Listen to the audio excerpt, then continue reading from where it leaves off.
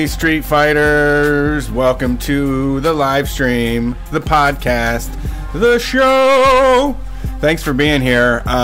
We enjoy your company as we try to make sense of the world around us. We had a wonderful afternoon. We already did a show earlier today. You'll be hearing that later this week on Wednesday. Very special edition of Street Fight is on the way. For those of you that don't know who we are, my name is Brett Payne. My co-host is Brian Quimby. We're the #1 anarcho-comedy radio show on any station across the nation. You can hear us on WCRS in Columbus, Ohio. We normally do the call-in show on Sunday nights like this, but there is an audio issue as usual. So we will be taking some questions from the chat. Brian has harvested some pretty interesting responses about interviews on Twitter that completely blew my fucking lid off. So we have a great show planned. Join in the stream chat. You can do that by going to Facebook, YouTube, Twitch, or Twitter, watching the show. And if you want more Street Fight Radio, we have zines, we have bonus shows, we have video over on patreon.com. Thanks for being here. Ready to do this? Yeah, I don't know. Water. It's pipes. So I right before the show, I got an ad for a music festival. Okay. That I'm now like 100% curious about now. And it's in Tennessee, though. Oh, no. You're the only 10 I see. Oh, right? Thank you. Thanks. Yeah. I'll go there.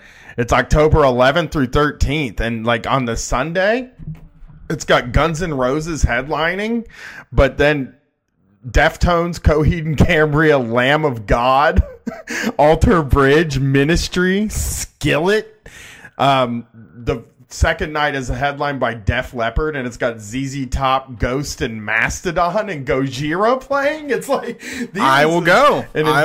Yeah. So I will fucking go to that. That's wild, man. Seether's playing too, which that's a something for me, at least. A little something for the boys, sit down, listen to some Seether. Yeah, that's a pretty incredible lineup there. Just weird. It's like I've been thinking about this a lot with music festivals lately, that like when they first started, the goal was to do something interesting and weird and put bands together that you might not ever see together. And now it feels like the big ones, at least, are all just the same bands. It feels like everything is becoming like a lot of the same biggest bands, just in different orders, I guess, to me.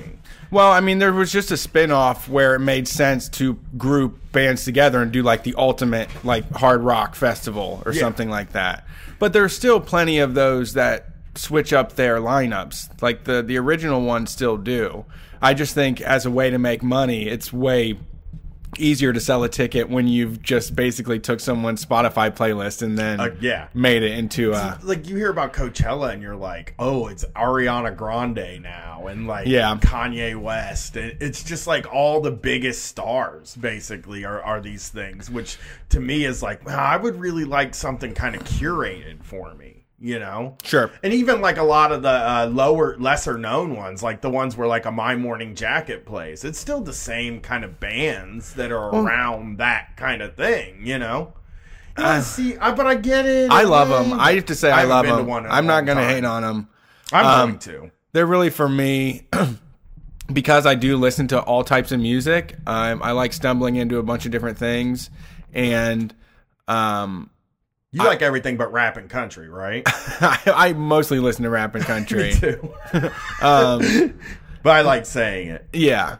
I mostly listen to everything except for rap and country. I'm a regular. Person. I'm pretty normal. People used to like really say that all the time. It's so the opposite of everything when you take out two of the biggest kinds of music out there. Yeah.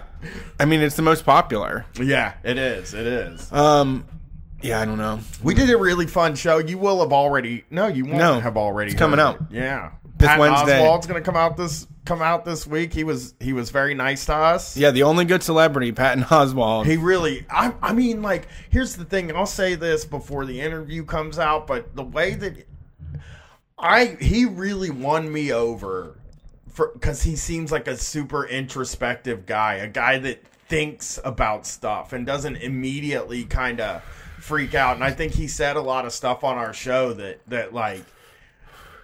really jived with me. Yeah, it was cool. As a person who in my past is also been an edgy kind of guy that was trying to do something that was trying to do. I'm trying to take it back from people, and then not understanding that, like, well, those people just love it anyway. They don't fucking like, ironic racism. Yeah, they'll take that away from you, and they will just like it anyway. Right. You never know what your audience is going to gravitate toward, and it's better just not to risk that, in my opinion. When it comes to like ironic racism, it's like, well, yeah, I mean, I can see a space where, I'll do that joke and people will all know that, people all know I'm not racist. I'm just doing the joke. But it's like, yeah, how many times have people been, how many times in this world have people been like, they just gravitate to you for the wrong reasons? I mean, there are people who listen to us that'll say things to me and I'm like, that's not what I'm trying to do, man. Yeah. Yeah. I thought it was good. It was interesting. He was talking about being a Gen X person and that he felt like the motto of his generation was like, whatever, man, like, we can't do shit, fuck it, And being a 50-year-old guy where he could easily just go back into that training and feel that way, and instead he does want to be active and engaged with like social issues, and he gets a bunch of shit from people that are like, why does a 50-year-old man care about pronouns, stuff like that. Yeah, and he was like, I want to say this before that interview comes out, because he's going to say things that he says some things in the interview that you guys are all going to be like annoyed with or whatever. But, like, I will say this. He came on our show, and he has listened to us say mean things about him on our show in the past. And he came on our show. He asked to be on our show. And I respect the fucking hell out of that. And I respect his opinions and his ideas. I think that give me 3 more hours with him, and I could have probably explained, like, bottom-up organizing a little better, but... like, I'm not here to, like, I am here to, kind of give my opinion, but I'm not a teacher, and I don't know how to get people to understand bottom-up organizing, so. Well, I mean, like you said, he sat down and talked to us. I always give people a lot of leeway when I hang around with them anyways, so, hopefully we get to do it again, and we can go at it again. It'll be good. Yeah. Just give me, like, 5 more times to explain it, and I think it'll be okay. Right. But, I mean, you can see where, like, it probably, for me and you even, if we weren't doing the call-in show and we didn't have, like, people talking to us regularly about stuff, we would be sort of disconnected from what the world is like out there, like a working class struggle and things like that, I think, and it might seem a little... what we do might seem a little weird because we're just freshly out of that world. Yeah. And I've also stayed up till 5 a.m. arguing with people about whether or not capitalism can be good before, and would not be good radio. Yeah. So that was fun. Like Brett said, I've got a lot of stuff to talk about on the show because I asked a couple of questions. I have been let me start this from the beginning. The first time we heard about this was brought to our attention was from my buddy Chris from Twitter when we were on the road in Boston, and he told us that he had just done an 8-hour job interview. And both of us were like shocked. But here's the deal. When it comes to jobs, somebody asked me this today. They said, I was saying that if you're making less than $50,000 a year, then you shouldn't have to turn in a resume. Right. And just get out of here with that shit. Well, I don't know about that. Okay. Because there's a lot of like jobs that require like a specialty that only pay about $28,000-$30,000 a year. Those should pay $50,000 a year. Okay, well, I didn't know that was a part of it. Well, I mean, that I think that everybody's underpaid. You know what I mean? And for me, I just think about like the people that are putting in resumes for jobs at a restaurant. Yeah. That's like, Yeah, I'm trying to get a minimum wage fucking job here. You know, Right. I'm not trying to get a fucking heavy, I'm not trying to operate heavy machinery. And we read part of this during the Patton interview, but I'm going to read the whole thing now so people get kind of an idea about it. I posted about it too. And this is where I came up with this concept. Think you should get a paycheck just for showing up? Were you born with an undeniable sense of entitlement? Do you feel like your emotions are more important than a job well done? Then you should probably take a hard pass at even thinking of giving us a resume. We're looking for a motivated, fun, which already you've started this out letting me know that you are not fun. Yeah. We are looking for a motivated, fun, and professional individuals to help us kick ass in the barbecue world. Oh man, fun for them is like, woo, wow, I love to wipe this counter down. Like Well, yeah, people what just is the fun? they want you whistling while you work. Like they want you fully on board, like you own the place. Yeah, seriously. Okay, so this is where it gets And this is for a part-time job. right. And this is weird. This A is part-time already job. Weird. A part-time right? job. This is an already very weird thing to say. Okay. Yeah. I think it gets weirder now. This is the sentence where it gets really weird to me. Seriously, if you're gonna act like a little bitch when we ask you to work hard, this is not the job for you. Wow. Like that is aggressive, man. And What if it's like all those guys with Mustangs are like just like, hell yeah, man, you know, plays tough. Yeah, so don't even bother. Duties will include taking fast casual orders, expediting, pouring drinks, food, running, and bussing tables. Think you can do it? You most likely can't, but go ahead, send us a resume. Wow. I mean, who is does someone get challenged by this? Do you think there's like some warrior that's like reading through Craigslist and they're like, haha, Well, challenge accepted? there's two things that I'm thinking about here. One, Okay. they hate their last counter person. Like that, They're getting back at they them. Totally hate. This is a screed. They're hoping that the old person is like, I wonder if they replaced me yet. And then they go to read the job interview and get their feelings hurt. right.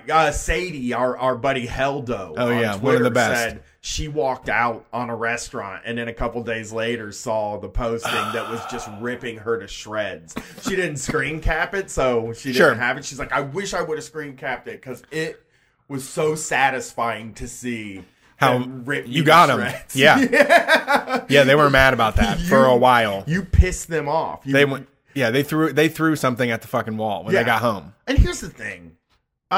Maybe the person, what do you think entitled means to these people? Do you think the person asked for more money than they think that person deserves? I mean, entitled is really expecting anything than what the boss gives you. Yes. Yeah. So Entitled- asking for a little bit more. Well, asking for anything really, unless you're asking for more work, you know, then they probably don't want you to ask them for shit. Yeah, you're right. You're right. Well, it's like, I mean, because that's an entitled's like, oh, you think just you come in here, you work in my restaurant, that, you know, you should have access to healthcare or some shit. You think that like you fucking work, you think anybody can come here and clean the fucking grime off the ground. Yeah. You know, and you know, you want me to thank you for it? You want me to pay you for it? You know, submitting a resume for a part-time cashier position already seems like so much to me. I know it is like very. Do they want to cover? I think it's probably a screening process. It probably does some sort of classes screening process or something. Yeah, those are so unfair. I think that's what it is. And that's what I knew some pretty brilliant people that when I read their resume, I was like, oh no, what are you doing? This is so bad. You sound horrible. Like, why did you just write down what you did at work? Are you fucking kidding me? Yeah. Like this is like you have to lie. You have to convince them to hire you. Well, that's the funny thing about You have to resumes. tell them what they want to hear. You don't just write down what you fucking did. That's the funny thing about resumes, and especially resumes for restaurants. And you hit the nail on the head when you said this is a screening process, because every minimum wage job that I have applied for with a resume all they did was look at my phone number and call me and basically throw the resume in the trash and make me fill out an application when I got there to fill it out anyway. Yeah, and then they also, if it has your address on it, they know where you live in town, and then they can make a judgment about that on whether you're going to be a problem or not. That's actually really true in that, like, I've seen it when happen. I was in sociology, when one of the things I learned about in a work course that I took when I was in college was about, like, people who live in neighborhoods that are deemed trashy in the city that you're in have a harder time getting jobs than people who live in actually nice neighborhoods. Because we have places, and that's the weird thing. It's like, we will watch these Undercover Boss episodes, and there are people who work at these places that are fucking absolute angels. And you know that they don't live in a great neighborhood. They're working at fucking White Castle or something, and they're just... like, those are the people, they deserve a shot, number one. But number two, they would be great at whatever the job is. The entry-level data entry position, the answering phones for $12 an hour. Like, they would be fucking great at it. Yeah. And they just don't even make it through the screening process because they live in Columbus. They live on the South End or in the Hilltop. West Side, yeah. You know, yeah. Yeah. I mean, I have definitely seen at jobs people say we're not hiring them, they're from the West Side. Yeah, it's infuriating to me because watching the Undercover Boss show, and that I do know I worked with all those people that really were, way better than me, and that they were grateful to just have anything that they have, grateful to be alive, which I still haven't even, I'm jealous that they have that, but they deserve, but they also make those places work and make them enjoyable for the rest of us. And that's a skill that's just as valuable to me as like fucking teaching or welding or whatever it is, going into a McDonald's and actually having it like run smoothly. I mean, I just remember begging so much, like all the time I spent like begging for these jobs, and something that has come up. So the reason we're talking about these interview processes being 8 hours, 5 hours, even 3 hours, is that if you're going for a huge job, if you're going for $100,000 a year job starting out that involves a certain amount of skills, and like you have the time to go through this process and everything works out great, and either you get it or you don't get it, they're flying you out and all this shit. All right, like, I guess, but I feel like they're not really entitled to that much time if they're not paying you yet for the interview stuff. Yeah, for the interview stuff. And so I started asking, what goes on in these interviews? What's this thing that's happening? And I did see a lot of cases where, I guess, you're a computer programmer, and they want you to design a site. They want to know stuff. But I also saw, but that's like, but I mean, that's also, I mean, there's a lot of exploitation that like free work they get out of people doing stuff like that too, There is. And when I got the job, having them like do something and then showing it to somebody at the office and saying, "No, we don't need to hire you," and then having them build it instead. Right, I've got a lot of those. You know what Bill Burr on his podcast said, that Patrice hipped him to that, like when you go in, when they say they just need a funny guy like a comedian and they're trying to sell like a new Diet Coke or something, they send him in there, like they're never going to fucking hire him to do it, but they just get to 30 minutes or 15 minutes of them riffing in front of it, and then they can take any of those things and run with it and never fucking pay them, Oh yeah. Yeah. I mean, well, we're seeing a lot of that now. Well, I had to work a shift at the restaurant that I was that I threw the salad dressing at my boss. Like, I had to do a shift there. He paid me out. Well, that counts. But then and he hired me. Okay. And I just kind of imagine but what about the people he doesn't hire that just wasted their day there? I guess he does pay them $25 or something at the end of the day, but it's still like, I don't have a day to just give you. I need a fucking job. Yeah. I need to get a job. If I'm not here, if I'm not hired here, I need to be trying to get hired somewhere else. Right now. Yeah. Like, I think there's a lot of people out there that don't understand the desperation of somebody applying for minimum wage jobs. I know for me, when I was applying for those jobs, I needed something, because when I quit that diner fucking job, dude, I didn't know where I was going to make any fucking money. I didn't have any idea what to do after I left there. And I needed that $200 every 2 weeks that I was getting from that job. I needed that. Yeah. It was the thing that was keeping me from not having electricity or internet or something like that. Yeah. So I think this idea that they deserve to, like, if you can't interview somebody and talk to them and look at their application and just make a decision on whether, you don't get a day from that person. You don't get to just take a day from them. I feel like I've told this several times, but this is my worst one ever. I found one of those places, write your own paycheck, help, raise money for a good cause, hustle, grind, all that stuff. And I was like, fuck it, I'll check it out. Like, I've never tried it before, so I'll give anything a fucking shot. They want you to be there at like 6 a.m. I show up. It's in like one of those like business strip, like the hidden ones, like just office buildings in a park out in Nowheresville. Okay. And I'm talking to this guy, and he's like, we sell coupons for places around town, and 5% of everything we sell goes to Kidney Foundation or Bone Marrow or whatever the fuck it is. Just say some charity, because that's really like they daren't. Yeah, I mean, it was a scam.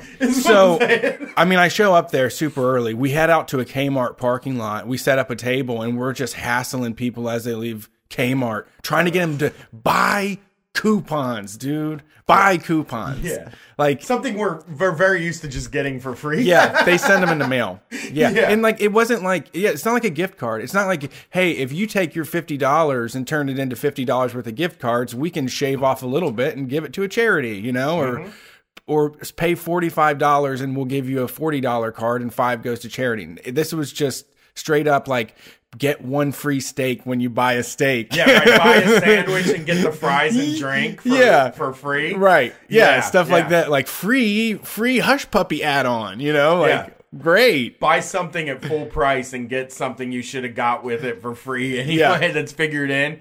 Yeah, I actually... So I knew what was happening about 3 or 4 hours in. It was like 10 a.m., 11 a.m. in the morning. They're like, let's break for lunch.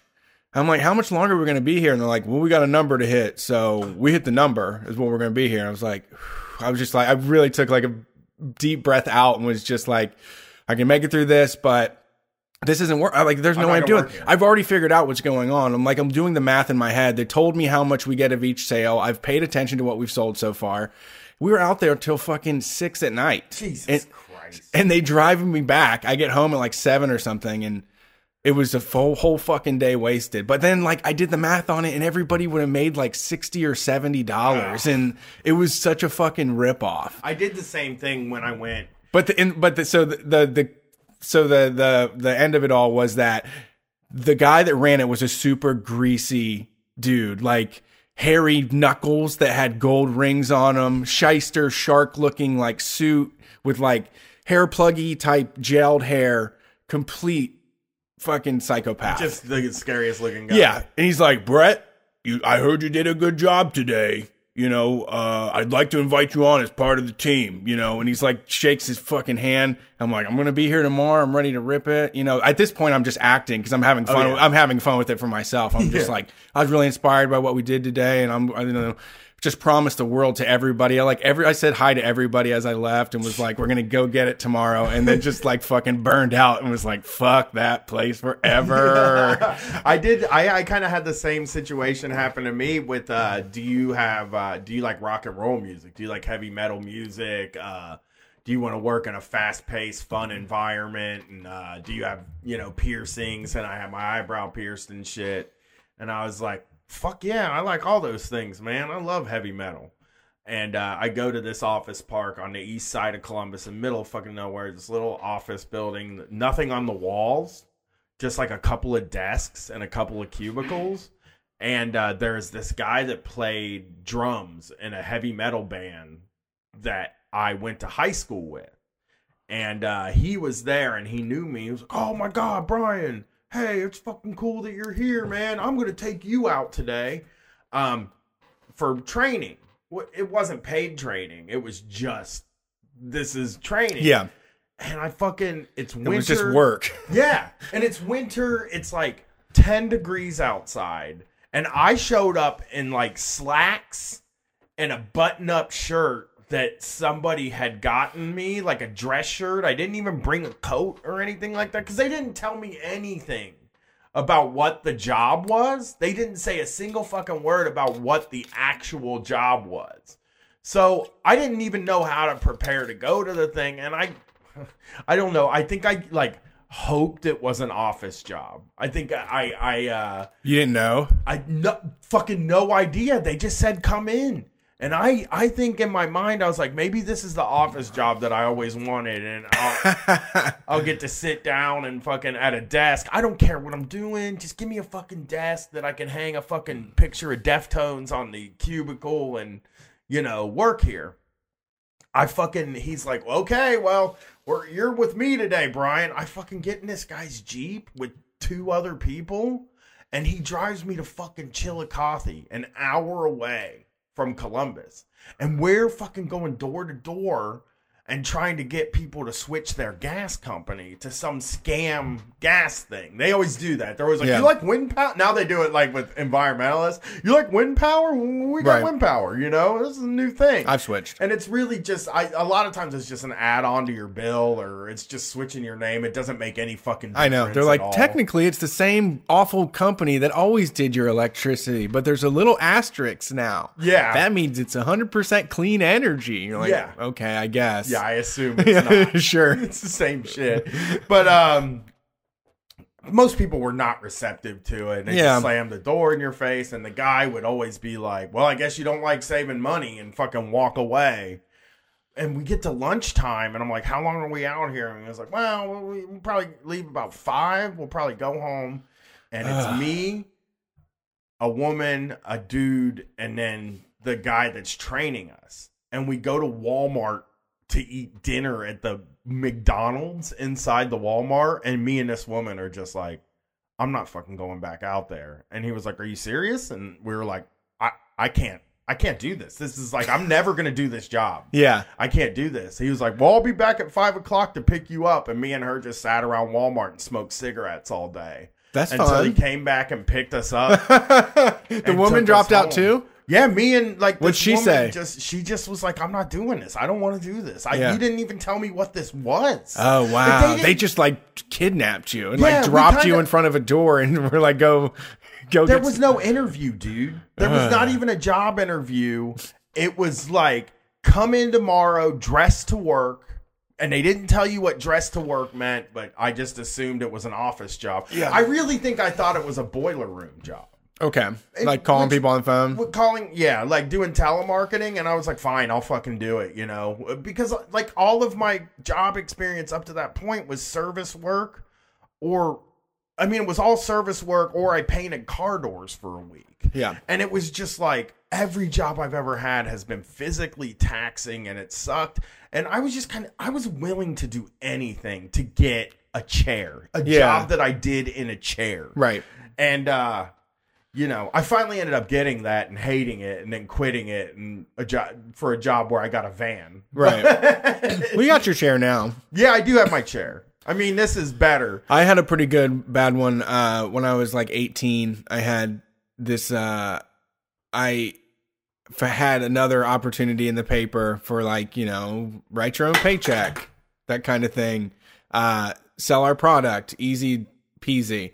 I show up and it's a 2-hour presentation on these fucking knives. And then they like make us break off into groups and like practice selling the knives to each other. Cutco? Yeah, I think it was them. Yeah. I've heard of that. And this is once again, and like the whole time I'm just like, I'm not going to do this. Like they set up appointments and all that stuff, but I mean, once you get there to do the appointment, though. I'm 18-year-old kid that doesn't know how to cook anything at all. At all. Yeah. I've never cooked. I know. I've only microwaved and heated things up.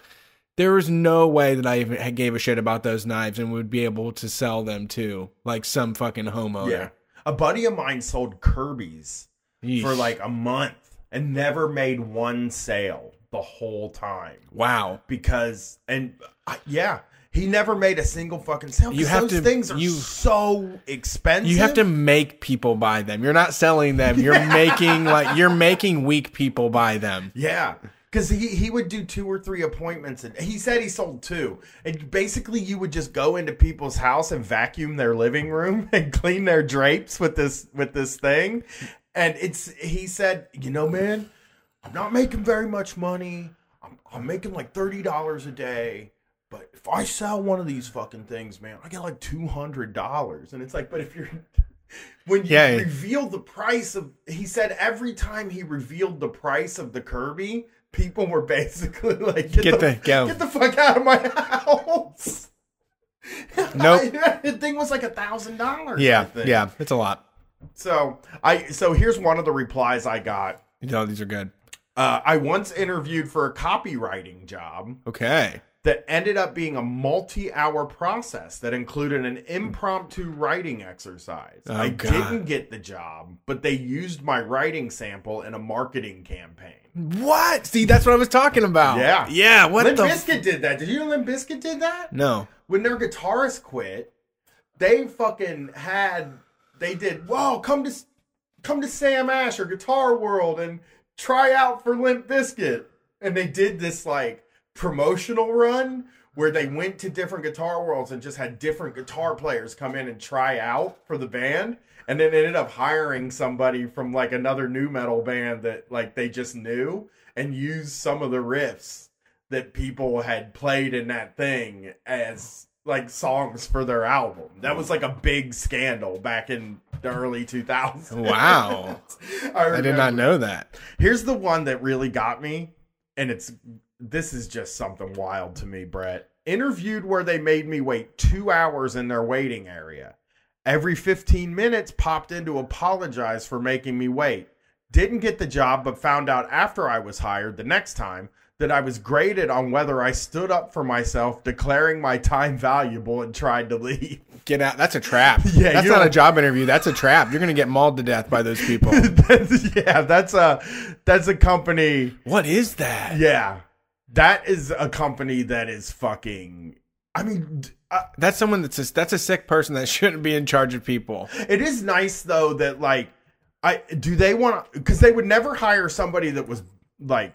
Fuck, my time's fucking worth... Like, do that? Are they looking for somebody to say, like, my time's worth more than this and you're wasting my time, I shall leave? Like, you're negging them into hiring you? And then for them, it's like, what about if the first time you're like, oh, no, actually, I run a very tight ship here. I have something to do. 15 minutes is going to throw my whole day off. Yeah, yeah. Would they be like, oh, well, I mean, he needs to have a little bit more time for pizza time, family funhouse. Well, I was thinking about my first few jobs. My first 2 jobs were McDonald's and Chuck E. Cheese.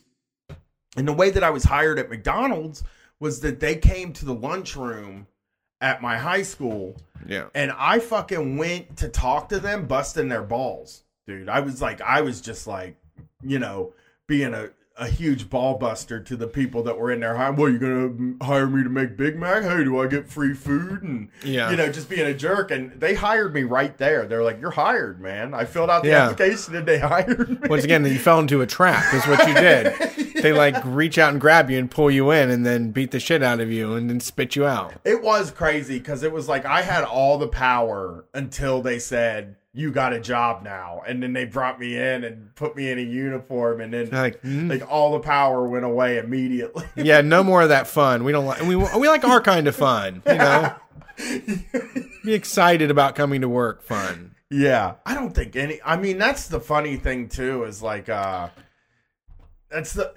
like when they say fun, I worked at Chuck E. Cheese. And they said, this job, you know, first and foremost, this job's just fun. And that job was not fun at all, ever. You weren't allowed to play the games, even if you worked on the fucking games. If they caught you playing a game, you got in trouble. Because I used to, you know, play the Bozos. I wanted to master the Bozos Grand Prize game. And they're like, play a game every now and then with a kid. Give a kid a free game. And I was like, okay. And then every time I played, they yelled at me for playing a game. They're like, what are you doing? Just playing games over here? It was like, well, I thought this was supposed to be a family fun place. Yeah, like, no. No, that's the brochure, Brian. That's not your job. Worst interview of my life was at a salon where the manager didn't tell me it would be a working interview until I was already there and expected me to assist without pay for a full busy Saturday. I just walked out. That was Wait, what was that again?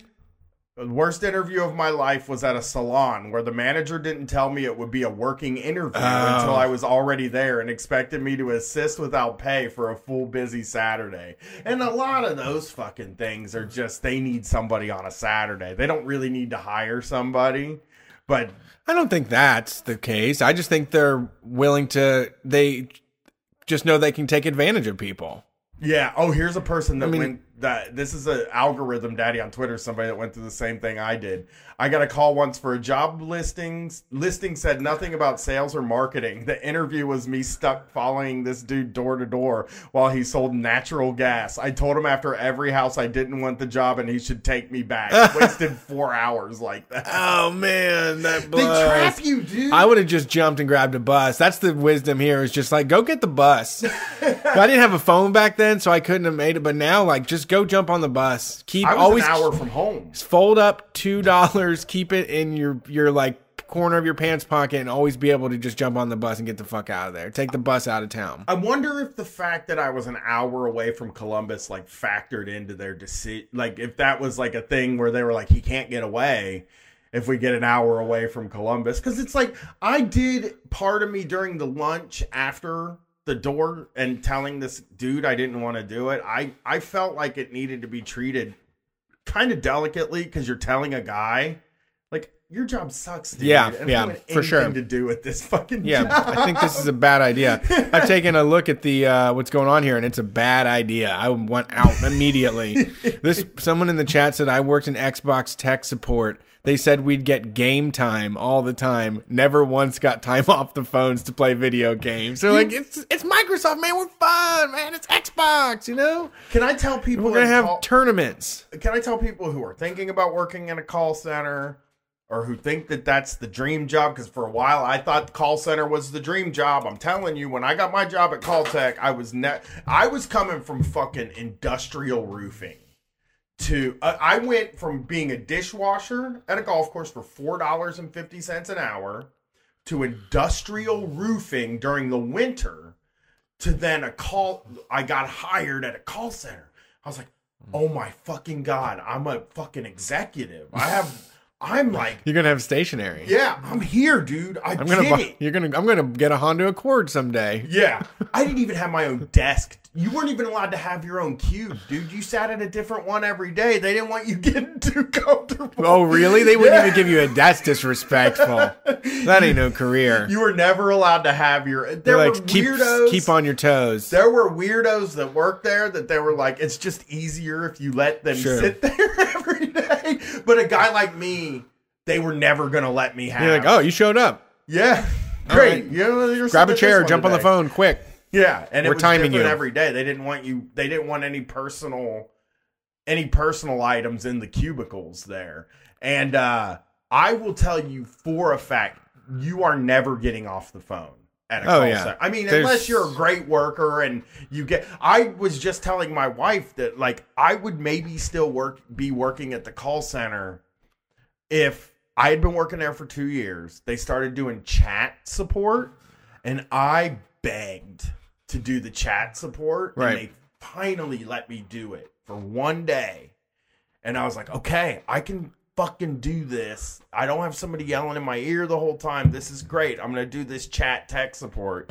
And then they saw that I could do it. And then the next day they made me do chat tech support and phone tech support at the same time.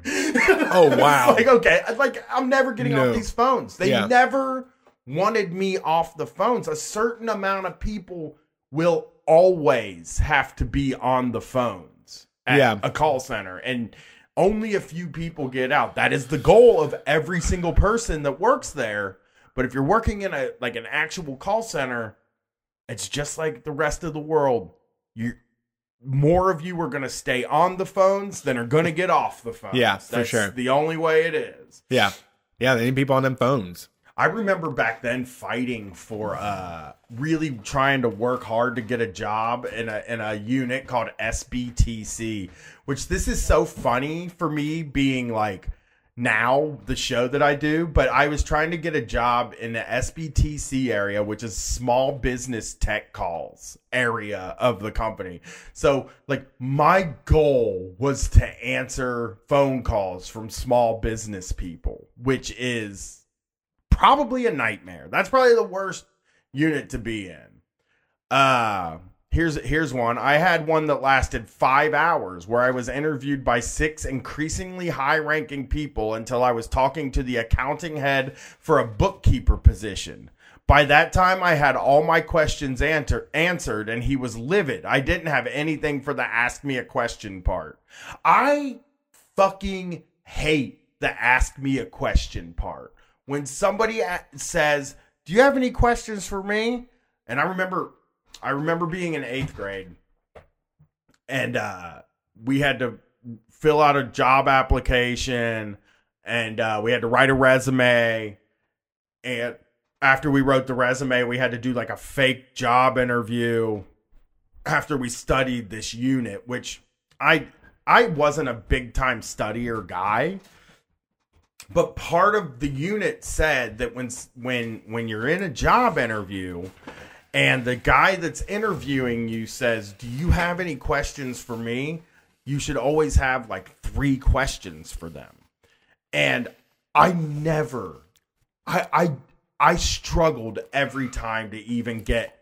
I always said, "Well, you answered pretty much all of my questions," which is the wrong answer. Right. But how am I supposed to fucking make up a question if I don't? What is the question I'm supposed to make up? Because they don't want you to ask them, "How much are you gonna pay me here? What kind of benefits you got here?" Right. Like they don't want you asking those kind of questions. They want you to ask questions about the process of a job that you haven't done yet. How are you supposed to know? No, you're supposed to ask them like what's their favorite part of the job or what inspires them about the company or like why do they think it's a great place to live or name one way that the company like helped you become a better person or something. But then you can also reveal some shit where they're like, "Oh, we don't do stuff like that. That's for like bigger companies." That's smart though. I never even thought about asking them anything about themselves, but I bet you most interviewer types, if you ask them something about themselves, you're going to get hired because they're like, "Nobody ever asked me about me." You know how people love to get asked shit about themselves. I know that. Yeah, I use it to my advantage. That's how I get jobs.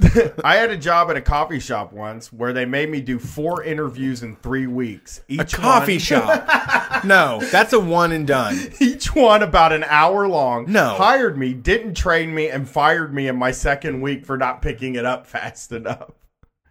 What is it with coffee shop? Is this the 2nd story we've gotten about somebody trying to get a job at a coffee shop and getting fired 2 weeks in for not picking it up? Like, is that what they do? Yeah, it's one of those necessary things. There's going to, it's like sandwiches, like with the deli. It's not a new product. They aren't breaking the mold. They claim they care about their beans and all of that, but like it doesn't fucking matter. It all tastes pretty close to the same. Do you think that like anybody can make it, and then you get these like small business tyrant people? They're like, "I just need one person to help while I roast the beans." It's like, no, you need like 3 or 4 people to take care of this fucking thing. Yeah, and coffee is one of those things because we've seen a lot of the tyrants existing in beer. Like a lot of the tyrants we've seen are in craft breweries, and coffee is another one of those things where people get obsessed with it. And they want to make the best stuff. Passionate. And they become really good at it. And they're very passionate. But they're also fucking mean. And like not good bosses. You know? I applied at a place that like, I didn't get the job. I don't know what he was looking for. But I applied at a place. And I said, I'm interested in learning about coffee. And I did all the stuff, and he wanted a resume, and he wanted all this stuff, and I just think that he was just like, I don't know. I told him I wanted to make a living out of it. which is maybe why he didn't hire me. He's like, man, I ain't trying to like be your last boss or nothing. I tell this isn't going to be like a partnership here. I tell every fucking job that I go to try to get, I tell them all that I want it to be my last job. You know, I just see myself retiring here. You're like, really? Dude, really? I want every job to be my last job. I don't want more jobs. I've had so many jobs, and every one of them I wanted to work my way up through McDonald's and now be working in the McDonald's head office when I was 16 and I got my job at McDonald's. I wanted to do that. I wanted to work my way up through Chuck E. Cheese to the fucking top of Chuck E. Cheese. Like, I wanted that at everything I ever went to. I just wanted to never in my life look for another job again. So that's where a lot of my panic and my neediness and my craziness actually probably came from, because I just don't want to fucking look anymore. I don't want to have to interview ever again. I'll drink to that. That's so fucking depressed. I'll drink the smooth menthol tobacco flavor of Ivanovich menthol tobacco flavored vodka to that. But you never, when you worked at Bath and Body Works, you didn't fucking think that or Abercrombie and Fitch. You didn't think that the day you walked into Abercrombie and Fitch, you weren't like, there's a fucking ladder here. And if I just stay on my shit and be good at this job, then I'll climb that fucking ladder and I'll get somewhere where I'm Mr. fucking Abercrombie and Fitch. You didn't think that when you got... No, I'm not saying that you thought you were going to take over, but didn't you see a ladder there where this could be the rest of your fucking life? Did you ever think about it like that? Like, did you ever look at your jobs as like, this is it for the rest of my life? Because I wanted to fucking do that, man. That was my fucking dream. My dream was to have a fucking career that lasted till I died. Okay. Yes. I absolutely agree with that. It's actually the extension of that Means TV animated segment that we did, where when I went to the warehouse, the job was like, we need these boxes moved to these places. And I was really good at it and I was very efficient at it. And they would out loud to each other say, wow, Brett is like the best that we've ever had that's done this before. And then I was like, well, shouldn't I be in line for like a promotion to be in charge of like the guys doing this, guys and gals that were doing this? So, we can get the numbers all up like mine and do this real good. And they're like, oh, well, you don't have a degree. So we bachelor's degree is required to get to the management position. Yeah. And I'm just like, okay, well, I guess, my box putting didn't really matter then at the end of the day, No, they were just really glad to have a guy that was meeting the numbers. Yeah, that's all it was. You can just end up being just a guy that's really great at meeting the numbers, and they're just happy to keep you in the same spot because you're meeting the fucking numbers all the time. I hear that so much from my friends and from people in my life that stuck around the same company for 20. Because, I'm 40 years old now. There's a lot of people in my life that have been doing their jobs for like 20 years. And like some people I know are in like a rut. And I've heard a lot from them where it's like, it feels like they're keeping me in this part of the company because I'm good at this, but I don't want to do this anymore. I don't want to be here anymore. And like, I think it does suck that we saw, I don't think that generation of people that made a real go of it and worked their way up from the mailroom to the boardroom really existed. I don't think that was no, it's not how it is. But the truth is, my uncle fucking did it. My uncle worked his goddamn way up from the mailroom to like the boardroom at Nationwide Insurance, right? Tight. Like he worked his way up there, and I used to see that all the time as like, this is it, dude. But he did a whole bunch of other shit to get there. There was college, there was like networking, there was so much stuff. It's like not just an automatic thing. I mean, it's just the world has moved far away from that. We don't have these like steadfast industries that are going to be around where someone can even work there and for a long period of time. Who the fuck knows what happens anymore? Yeah. But it's how also great would it be temporary. if it was guaranteed. I don't know, man. I don't like it. I don't But want how to do great- one thing forever, man. Sure. That's why people get real disaffected with life and shit. But how great would it be if, like, it was guaranteed that you weren't going to have to hustle for another job for the rest of your life? Like, that's all I want. I just want the security of knowing that I don't have to, like, hustle for this next thing. That was what I was always on about. Well, but you got to put up with, like, your boss's racist emails then or something, too. Right. Yeah, there's so much to it. And I probably would have never been able to do it. But I got really... When I got disenchanted with the whole thing was when I found out that, like, or you would see these articles that were really positive about, like, you know, a lot of people are working 3 to 5 careers in their life. And it's like, that means that I have to keep begging these people for fucking careers. I have to keep begging these people for fucking jobs. Because I felt like I was begging. Maybe you didn't. Maybe you felt like you brought something to the table. I don't feel like I brought anything to the fucking table when I came in for an interview. I suck at fucking interviewing, dude. And I suck at fucking testing. I'm not good at that shit. I can't make somebody like me that is... I can't talk candidly to a person that has authority over me ever.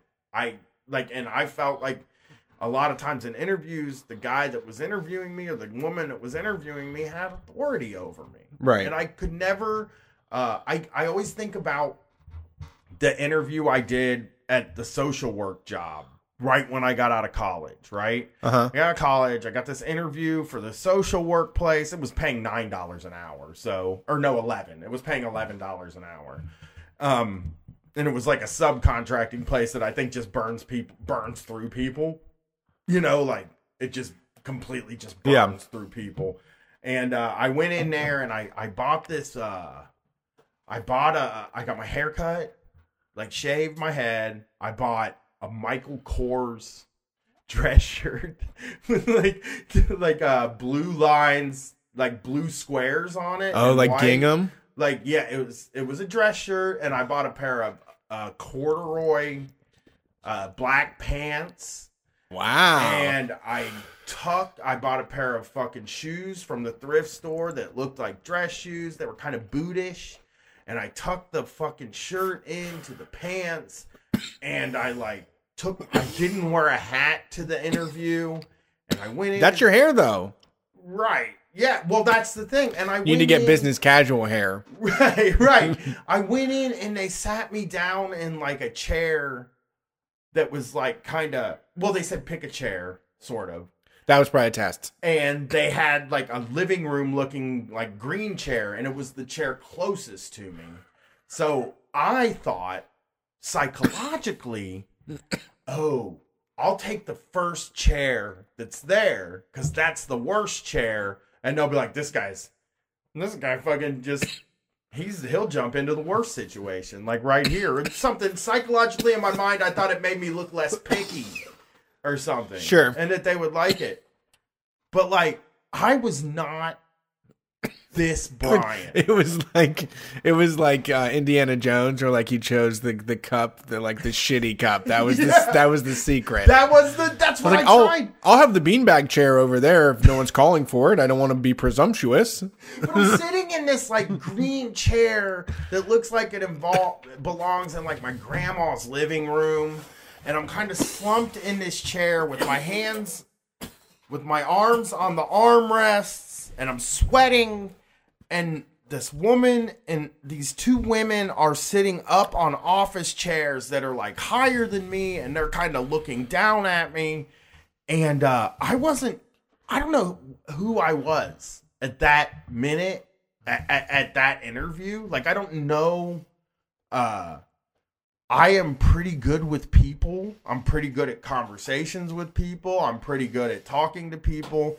And I just wasn't anything at that interview. I was not me. And I was unable to make me happen. And it fucking freaked me out. And every interview I did after that was exactly like that. Like, that situation... I know this sounds weird, but that situation is like traumatizing to me. It's really hard for me. I can't do it. I have no way. I don't know how I will ever get a job, dude. If this doesn't work out and I have to like go get a real job, I don't even know how I would do it. I'm not going to get hired. I don't know. Like, I don't know how. I don't know what to do. I don't know how to be this.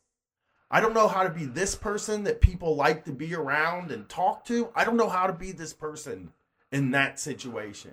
And it fucking weirds me out. And I'm sure there's fucking so many people out there that are in the same position, you know? I don't think I would have been a great employee. That job wasn't like a good fucking fit. Yeah. But man, like, it's just hard for me to even... I feel for people who have like the kind of self-confidence that I do. Like, what do they end up doing? Yeah. You know, like where do they end up in life? Because I ended up here, luckily. But like, I mean it's a challenge for a lot of people, and there isn't access to care isn't easily available. Well, what do you even do? Like, what do they expect you to do if you can't? If you can't interview, then what is your life supposed to be? Yeah, and I mean, and you're right, and it's unreasonable to expect everybody in there to go, hi everybody, yeah, I love this place, you know. I was listening to the funniest thing on the radio over there today, you know, it's just cracking me up, you know, like you have to be on and like kiss their ass and, you know, decode their messages on the fly. Yeah, it's a lot. It's intense. It's odd. It's just trying to figure out how anybody is ever able to make it to the other side of that, and like how anybody is ever able to be successful in this system is crazy to me, because I'm a person who talks for a living now, you know. Yeah, and I'm good at talking, and I can interview people, and people like talking to me and hearing me talk, and I think I'm generally a good person. The only skill I have is that I'm a good socializer. But in that situation, I'm not even who I am. Yeah. You know, I can't do it. Like, part of me wants to set up, like, we should set me up for interviews, and I should get training is what I should do. Maybe that's a bit we'll do at some point where we hire somebody to train me. You want interview training? I mean, wouldn't it be something to, because if you saw, Brett, dude, I don't know how we get it. If you saw what I look like at a job interview, you would fucking be like, I don't know this person. Like, this is not Brian. Especially when you put me in weird clothes. Yeah. The only reason I got the camera job is because I was able to wear flannel and jeans and boots to the interview. And I was like, okay, yeah, hey, what's up, guys? How's it going? Right. It's me, Murder Brian, if you're for the interview. Yeah. As soon as you put my ass in dress clothes, when you were talking about, we're going to see the Shark Tank Man, right? Yeah. Are you going to be melting down? I forgot to say this. Yeah, I did. I don't know if it'll happen or not, but Mr. Wonderful, the billionaire guy from Shark Tank, is doing an event in Columbus next week, and I got free tickets. And they're like real scrupulous, because they called me on the phone, and the lady talked to me and said, business casual attire is required. Is that going to be a problem? And I was like, no, that won't be a problem at all. And then I was like, what's Brian going to wear? I don't have anything. I don't know. Can we get you a polo shirt or something? I guess I could probably go to the thrift store and buy a get pair like a of Climacool khakis. Get a Climacool polo shirt. Those guys wear that stuff. I don't know. I don't own any. I don't even, to be completely honest, I don't even know what business casual is, dude. I've never had a job where I needed to know. No jeans. None at all. No. I mean, I worked at a cable company who wore jeans, and that was dressed up. That's not you don't do business in shorts or jeans. Shorts, though. No. As a businessman, you're supposed to wear weakly built pants to show that your legs are exposed and that people could strike you in them or stab you with their like quill pen. So that's why you wear this like really, you know, thin pants that don't hold up to a rose bush the way that jeans do. And you wear, what about cargo shorts? Shoes that you can't run away in because they're real slick on the bottom. So you do like the cartoon run where you're just running in place. I will go turn my. That's to show you won't run away from the business deal. What about my North Face shoes? If I turn them in and get new ones without a hole in them. I mean, North you Face. have to explain that if you're doing business on the side of a mountain They're or like $130 pair of fucking shoes. what's not the dude. price? I mean, you're I mean, you're not going to do what business can you do in hiking shoes? I have boots. I have Like, the Hey, man, Iron you just- Rangers. we'll get you like a Jamaican hat or something to wear, like, and then you can just walk around with your hiking can't boots wear- and be like, "I love the earth, man." You know, You can't wear a Cleveland Indians hat? I like don't it's know if you problematic, can I wear understand. that hat. Why? Business people wear hats, dude. No, Do I they need don't. to go buy a Titleist hat? Yes, that would probably work. That would definitely work. You can go and buy a fucking They're like, Titleist no, hat. hey, that guy's wearing a hat. Oh no, it's Titleist. He's fine. He's one of us. You know what I'm gonna do? I'm gonna fucking do it. We get paid before this thing. I can afford. I'll go with you. to go and buy fucking business casual clothes. And I will dress business casual for the first time since 2015 when I did an interview and melted down in a green chair that was uncomfortable. Yeah, I am excited. It's going to be funny to see like what would happen in like the bizarro world where you got slotted into some like handshaking job. You know, I don't know, Yeah. man. It would imagine if like, what if you were just like, oh, you got to see this fucking house, dude. We fucking gutted the whole thing and flipped it. And you just like, we're going on and just on the streets, people were surrounding you. And you're like, really? It sounds great. And you're like, yeah, I sell houses. My name's Brian Quinby. I just don't have you know what though? I wonder if I could have been a businessman. If I would have went full tilt businessman, I wonder if I'd have been Never good. go full tilt business. No, you're not businessman is not what I mean, like I don't want to be a businessman, but I sort of feel like if I had put all my energy into businessman, maybe I would have been okay at it. I don't really know because I'm not. Yeah, you don't have any of the skills. Or Or you mean like in another world? Or are you talking about like... I don't have the brain for it, really. I don't have the mind for business. Right. Nothing I ever want to do will ever make money. I Right. never think of anything that makes money. You could reverse engineer stuff. So for you to be a business person, you'd have to be like, man, we could really fuck these people over with a $4 fee on this ticket sale. And then you would go to your boss and be like, let's fuck these people over. You know, Yeah. you'd have to like reverse engineer it. Oh, okay. You know, where like you would be complaining about profit. You'd have to then, you know, make it into profit. This is from Buff Slot on Twitter. What is... Buff Slot. I like that. It was two words together. I had a friend who, for the final interview, had to go to a bar with them till at least midnight. And then the final interview was at 6:30 the next morning. The point was to prove that you could do the social parts of the job and abuse yourself for them. So, That's fucking awful. You know what unfortunately happened is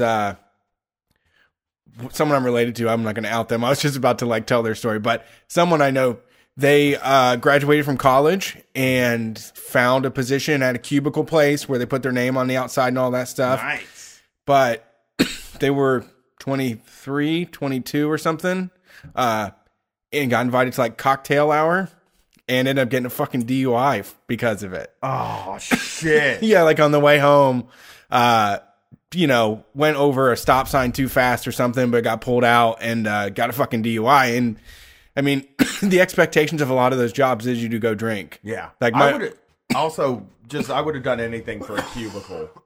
The only office job I had was the call center, and it was the desk with the walls on each side and a chair. And it's like, that's not a fucking cubicle. Like, we say cubicle farm so much. Cubicle is actually like an aspiration for a lot of people That's who work true. in offices because it's hard to get a fucking cubicle these days. Well, usually you're shared with 4 other people. Yeah, that's even. I would have loved a fucking cubicle at the call center. Like, whenever I see like on TV, they show a call center and it's like guys in cubicles, like kicked back with their feet up, talking. I'm like, that ain't a real call center. Like you're. Oh, I used to do that. Oh man, I was always sweating and fucking half asleep or pacing around, but I would still never got my own. I never got like my own space. I didn't at all. either. Yeah. Yeah, I don't know. The worst I ever had was just like these. The desks were like as deep as like a laptop keyboard. Like there was just a keyboard and then the monitors were mounted and you could barely see, like they had little blinders that were basically next to you. And it was just like sitting up against a fucking wall. and having like all of your vision taken away. They're nightmares, dude. Showing up every day and looking at like the rickety construction and the piss poor quality of the materials is fucking infuriating. I know. Went to an open house at a startup and waited 90 minutes before they placed me in an interview spot. It ended up being over Skype for a position 400 miles away, and the guy didn't have my resume. No phone allowed while waiting because of company secrecy. So he waited 90 minutes without a phone. Just sitting staring at the wall for an hour and a half. At the wall for 90 minutes. And then you got to pay for that time. Be there. Yeah. Yeah. He didn't have to fucking be there. That's, I interviewed for a tech company over 20 total hours for a job that needed me to relocate cross country. Included an 11-hour on-site in which I had to do a project and present to the whole company. After all that, they asked for 3 references. What? Yeah. So they did the work, and they presented to the company, and apparently it looked like they were looking to hire this person. Yeah. But then they also said, I need 3 references. Yeah. Like, what the fuck is this? I mean, you can do the work in one day in 11 hours straight, but could someone vouch for you? Somebody actually told me that they on Twitter, and I can't find the post, but they applied for a job at a movie theater, and they made them watch 3 trailers for 3 movies, and then said if somebody came up, they said different kinds of guys, and they said if somebody comes up to the counter and asks you which movie they should see, what would you recommend to them? And I'm like, nobody fucking comes up to the counter. And then people were like, yeah, people do that. And I'm like, those people should be put in jail. That's a ridiculous thing to ask. You should know what movie. Brett is dying of tuberculosis across from me. Currently. I have allergies. Yeah. Tuberculosis. I tried to run earlier today. It was like sipping through a straw. Okay. But yeah, but the thing about it is that people that go to movies a lot can be incredibly needy. Problem. They can just become a problem very quickly. Someone that relies on movies for their life and they go like every single day and shit and then decide they want to work there. You never know what you're going to get. They could be like, I think the new Jason would be great for kids. Yeah. I don't know. I doubt that. Well, I don't understand. This drill for something that probably happens every 6 months. Somebody comes up to the counter and said, hey, movie person, which movie should I see? Yeah. Like, they just don't do that. But you're right, though. People that love movies tend to try to get a job at the movie theater. And then they might not understand like really what they're doing at the multiplex. Like, people at the multiplex are looking for something different than people who love films and film. Yeah, I mean, and those are a lot of people's like skulls who are completely solid all the way through, are just wandering in there and are like, what's everybody else seeing? People do it all the time. No. Yes, they do. No. There's a lot of them. You see them. I can't imagine saying what's everybody else seeing and then just wandering. I mean, I just did that this weekend. Right. God bless, by the way. I want to do this right now. God bless you theater workers in the United States of America. Yeah, this is a troubling time right now. I went to the Lenox movie theater, AMC movie theater in Columbus, Ohio, to see Avengers Endgame at 6:25 yesterday. And that place was an absolute fucking shambles. And I feel for every person that was working. What do you mean, like? I mean, trash piles high above the trash cans. Oh, you like people balancing it on top and shit. Yes, there was so much. Take it home. Yeah, balancing doesn't count anymore. Balancing is canceled. Balancing fucking sucks. You know what my wife does sometimes? She listens to. I hate that she listens now because I'm going to say this. And she's going to get hot under the collar about it. Yeah, right. But what she does is, or she used to do, she doesn't do it as much anymore, is when we would have pizza, she would set the pizza box on top of the trash can, and then her and the kid would pile trash on top of the pizza box. Yeah. Instead of putting it in the trash. So folding it up. I have to take the pizza box and disassemble this tower and then put that stuff in the trash can and then take the recycling. Yeah. And it was just like, this is fucking crazy. Why are we doing this? And at the movie theater yesterday, I saw It looked like a fucking Dr. Seuss book. It was just like a small cup with a big thing of popcorn with a bag on top of it, and another cup. Yeah. I was like, why are you doing that's so soda? hard. There's like streams of soda pouring off of it, and little Who's-Its and Wutzels are catching it in their mouth. That's impossible to empty at that point. It becomes like a huge problem to empty that. I mean, as soon as you touch it, you're going to get fucking infected. I know. And it's all going to fall because it was trash cans with a thing that had a smaller round hole on top, and they were piling things up through that round hole and over. So that lid has to come off of the trash can before you can take the bag out of the trash can. Right. And there was stuff piled all up on the lid up because there was a column next to the trash can. And they were propping it up against the column as it went up. Yes, they were. And I went in the bathroom. The floor was soaking wet. Completely 100% wet with, like, I guess piss. Maybe not piss, but when people wash their hands, because there were no paper towels in the bathroom. Yeah. There was no soap in the bathroom. Gwen said that in the bathroom, people were passing toilet paper under the stalls to get it to each other because there wasn't any left. This is not the fault of the employees of the AMC theaters. Yeah, we should have. All those nerds going wild like that. We should have brought a pack of bullies in to just fucking set them straight. Someone should have set them straight. Well, I don't think it's their fault necessarily either. They're running. They do exist, right? But they're running a business that they don't have enough people working. It's very obvious, that they don't have enough people. If all that trash is there. But it's so long too. It's weird because it seems like the theater was only showing that movie. There were like 4 other movies. Like Dumbo was there, and nobody was at them. Everybody was seeing the fucking goddamn Avengers. They could have just showed that movie. When I walked into the theater, people were yelling at the theater workers because the movie I was seeing started at 6:25, and they didn't open the doors until 6:20. And you know how those people get about trailers? Yeah. Yeah, they were, and like the theater just recently started doing assigned seating. This is like the first month that they've done it. So I mean, you do pick your seats on the site, but also people are just kind of probably going click, click like that and just being done with it. Yeah. So like, they don't realize. It was mass confusion while the trailers were playing. There was a Star Wars trailer that people were pissed that they were missing.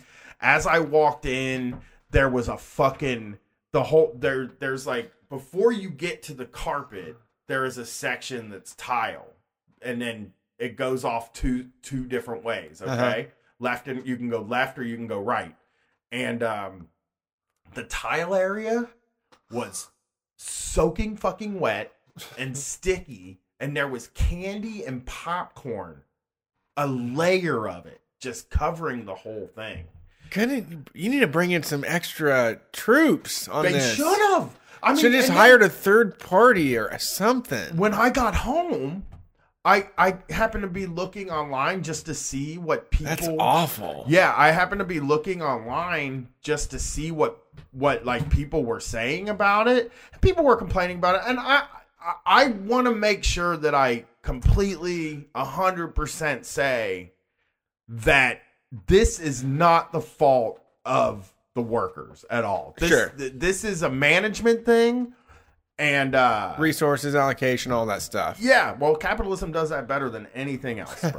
It's the best way to. But so what happened is I looked, and there are 29 theaters that are going to be open 24/7 through the whole weekend, and I think through part of next week, which is also another problem, I think, because nobody got the job at the movie theater thinking that they were going to work at 4:00 in the morning. Yeah, that's true. I can guarantee you that there are some people who are making very little bits of money that don't have another job, that are being made to work hours that they should never have had to work and that they didn't sign up for. Yeah. And it's crazy, man. I went to pay for an icy yesterday, and she was like, it took me a minute to get my money out of my pocket. She's like, take your time. I need to breathe. And really? Yeah, dude. The place was crazy. It was crazy to me. It sounds like a real marvel.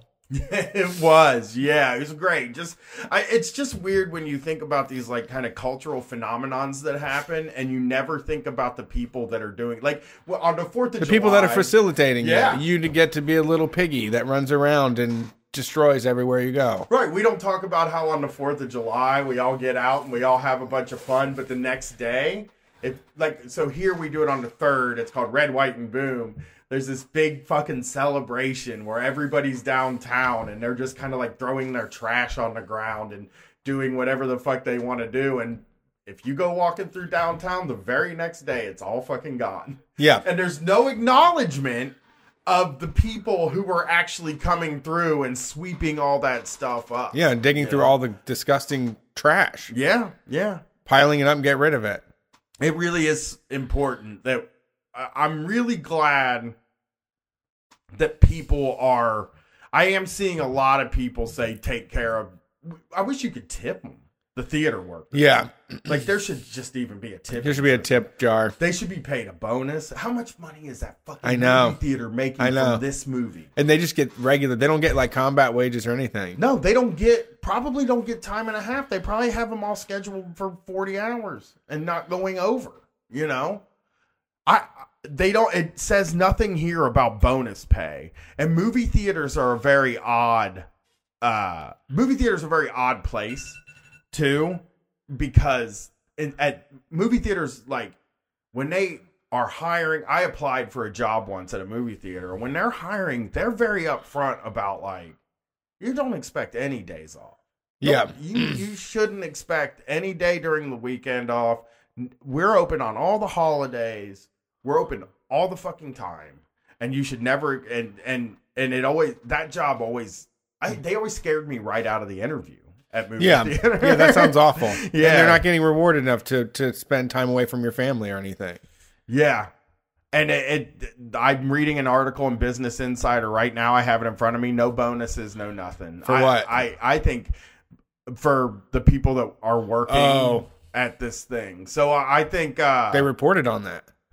Well, they didn't report on it. There's nothing in the thing about a bonus. And AMC, if they were giving a bonus, I think would brag about it. Would be bragging like crazy. I'm going to look up AMC Theaters bonus online and see if they're doing a bonus. Why would they? They don't have to. Exactly. No, here's latest. Maybe that's a campaign that we should be thinking about. Yeah, this unfortunately, someone says when I worked at the theater, people would try to tip me, but I wasn't allowed to accept. I was afraid to tech them because I was almost always visible on security cameras, which sucks. Yeah. Ass. I mean, you should be able to hand cash to anybody that you fucking want. Like, that should be a freedom that we have. Yeah. Well, put that in the Constitution of Street Fight. You're allowed to give cash to people. They say that that's the government's fault.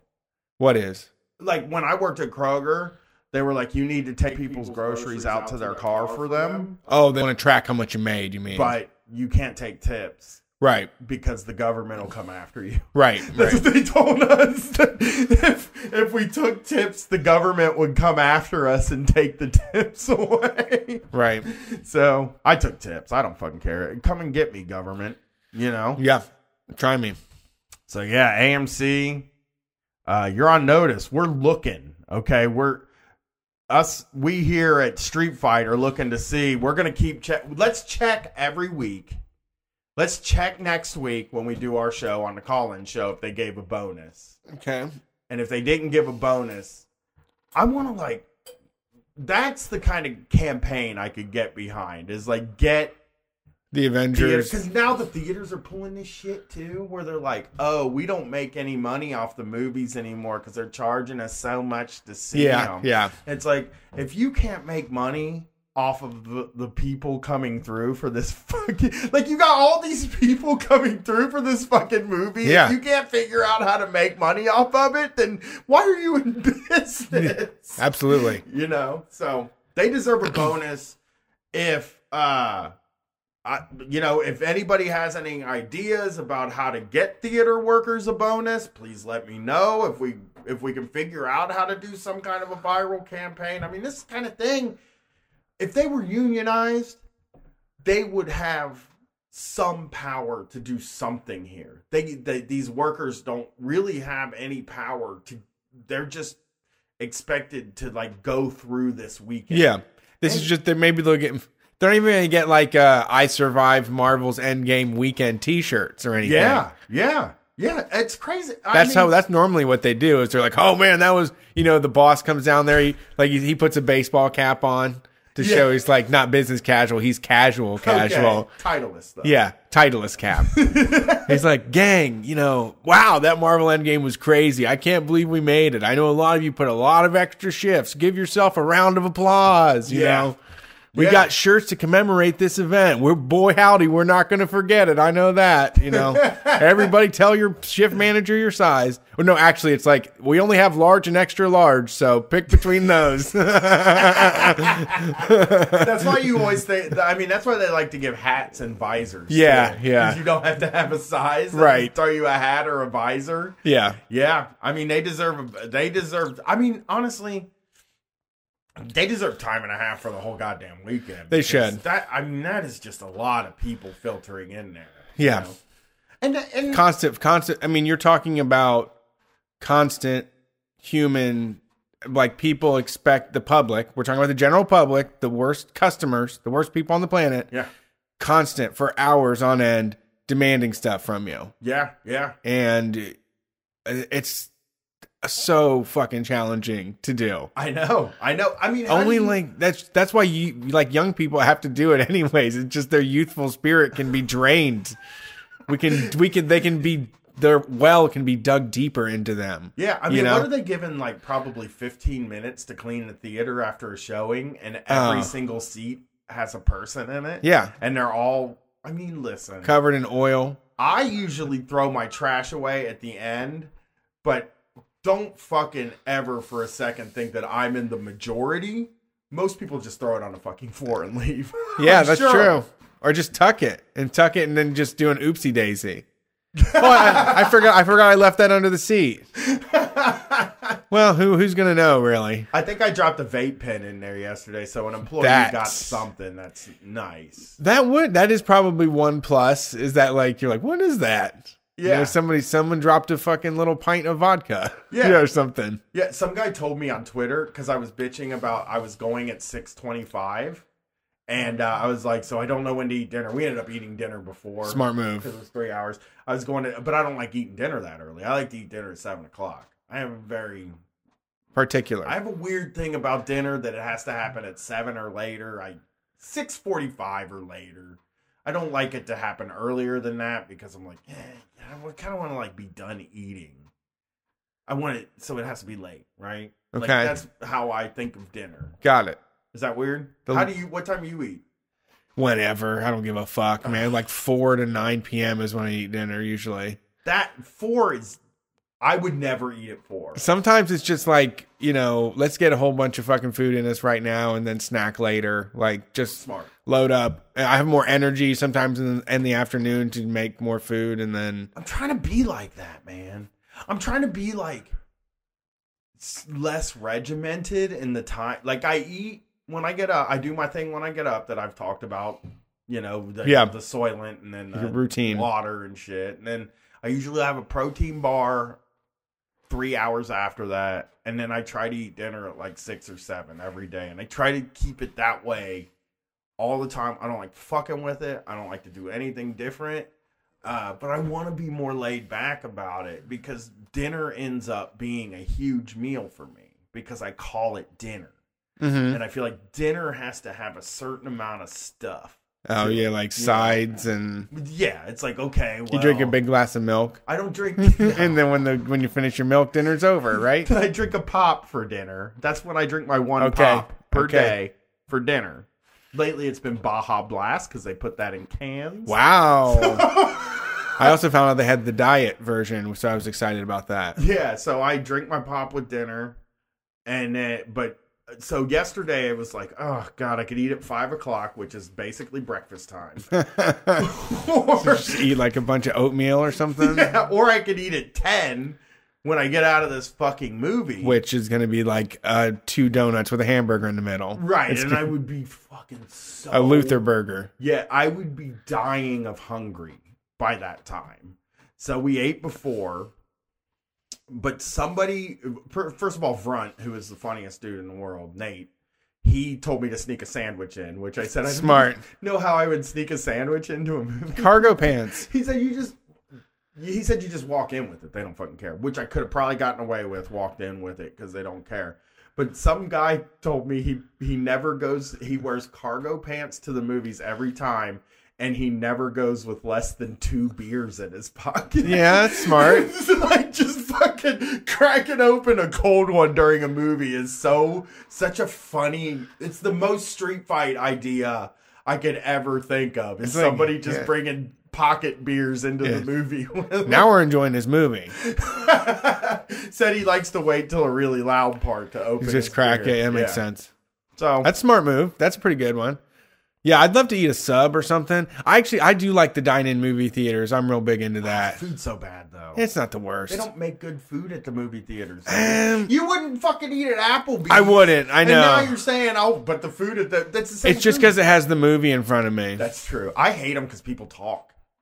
People feel like they can just talk at those dine-in movies. I went to one that had actual fucking tables that you sat like around facing the screen to see, but like there weren't, back to the screen seats. Right. It was just kind of sitting around and looking out like this. And people talked through the whole fucking movie. Yeah, that's because they felt like they were at dinner. And it was like, blah, blah, blah, blah, blah. And it's like, ugh, okay. No, the dine-in now is like the lazy person experience. You're just like eating inside of a giant lazy boy. And they're just like, I go there because I don't get like, I don't get the like zucchini fries and shit like that. Like I don't ever get that stuff. So that's what I like to get at the movie theater. It's dumb shit like that, like fried food. Sticks. Yeah, bullshit like that. Mozzarella sticks. Yeah, mozzarella sticks are good everywhere, right? Unless they fry all the cheese out. It happens a lot. Yeah. I mean, I don't do the dine-in theaters because it's like when we were on that airplane. I told Katie this story not too long the other day when we got on the airplane to fly home from Boston, and this fucking horrible human being. Sat down and opened up a fucking Tupperware of microwaved Brussels sprouts. Yep. And he had a teen son that was like, he probably wanted to move out. But because like that was his teen son? His teen son. It smelled awful immediately. And his wife. And they were just like, I think his wife probably would have divorced him in a fucking... She was close. Yeah. Because me and Brett were bitching about it. And everybody started like, fuck, man. What is that? What is that? Is somebody fucking cutting heaters in here? Like, is somebody fucking laying ass? I would never lay ass in an airplane. Right. That's just my opinion. Oh, I do. Of course you would. I don't mind. You will lay ass anywhere. I am fucking sensitive, and I'll hold it in until I get off the airplane, or I'll go in the bathroom and let the fucking thing go. Okay. But polite. Like once again, the polite guide to farting. Yeah. Well, no, I don't want to do that because, like, my family my dad, so Jason's ass used to fart so loud, right? And I used to fart kind of loud, and we fucking thought farting was the funniest thing in the world. It still is. It is funny.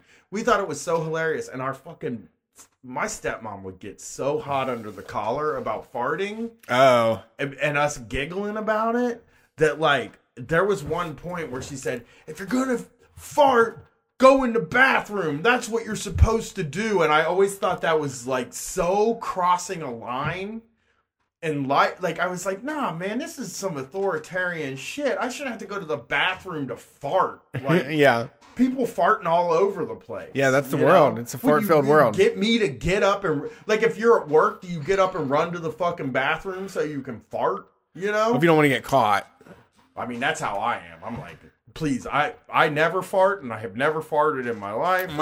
My favorite is when you do like a drum cadence on your butt cheeks, and then you finish with the fart.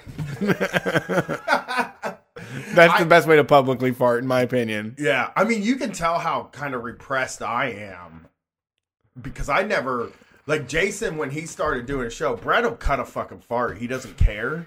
Loud one. And Jason giggles every fucking time. I try to ignore it because I'm like, I'm just not going to acknowledge this guy's over here fucking cutting farts, man. Yeah. It's gross. Well, my shit don't stink. Say that. He's like, I don't, I mean, you're right. And one way yesterday, I went in Gwen's room. I sat down and started talking to her, and my tummy was like gurgling, and I was just like, I just got to get this one gasser out of here, and I'll feel good. So I did. But the day before, I fucking had a steak for dinner. Okay. And I fucking messed her room was like uninhabitable. Toxic waste zone? Yeah, we had to open a window and just fucking leave. I was laying in her bed. She's like, why'd you come in here and do that? Yeah. Why do you come in here and do this? And I was like, I'm sorry. I didn't think it was going to be like that. I forgot about the whole steak thing. I apologize. I love you. I'll never do it again. Yeah.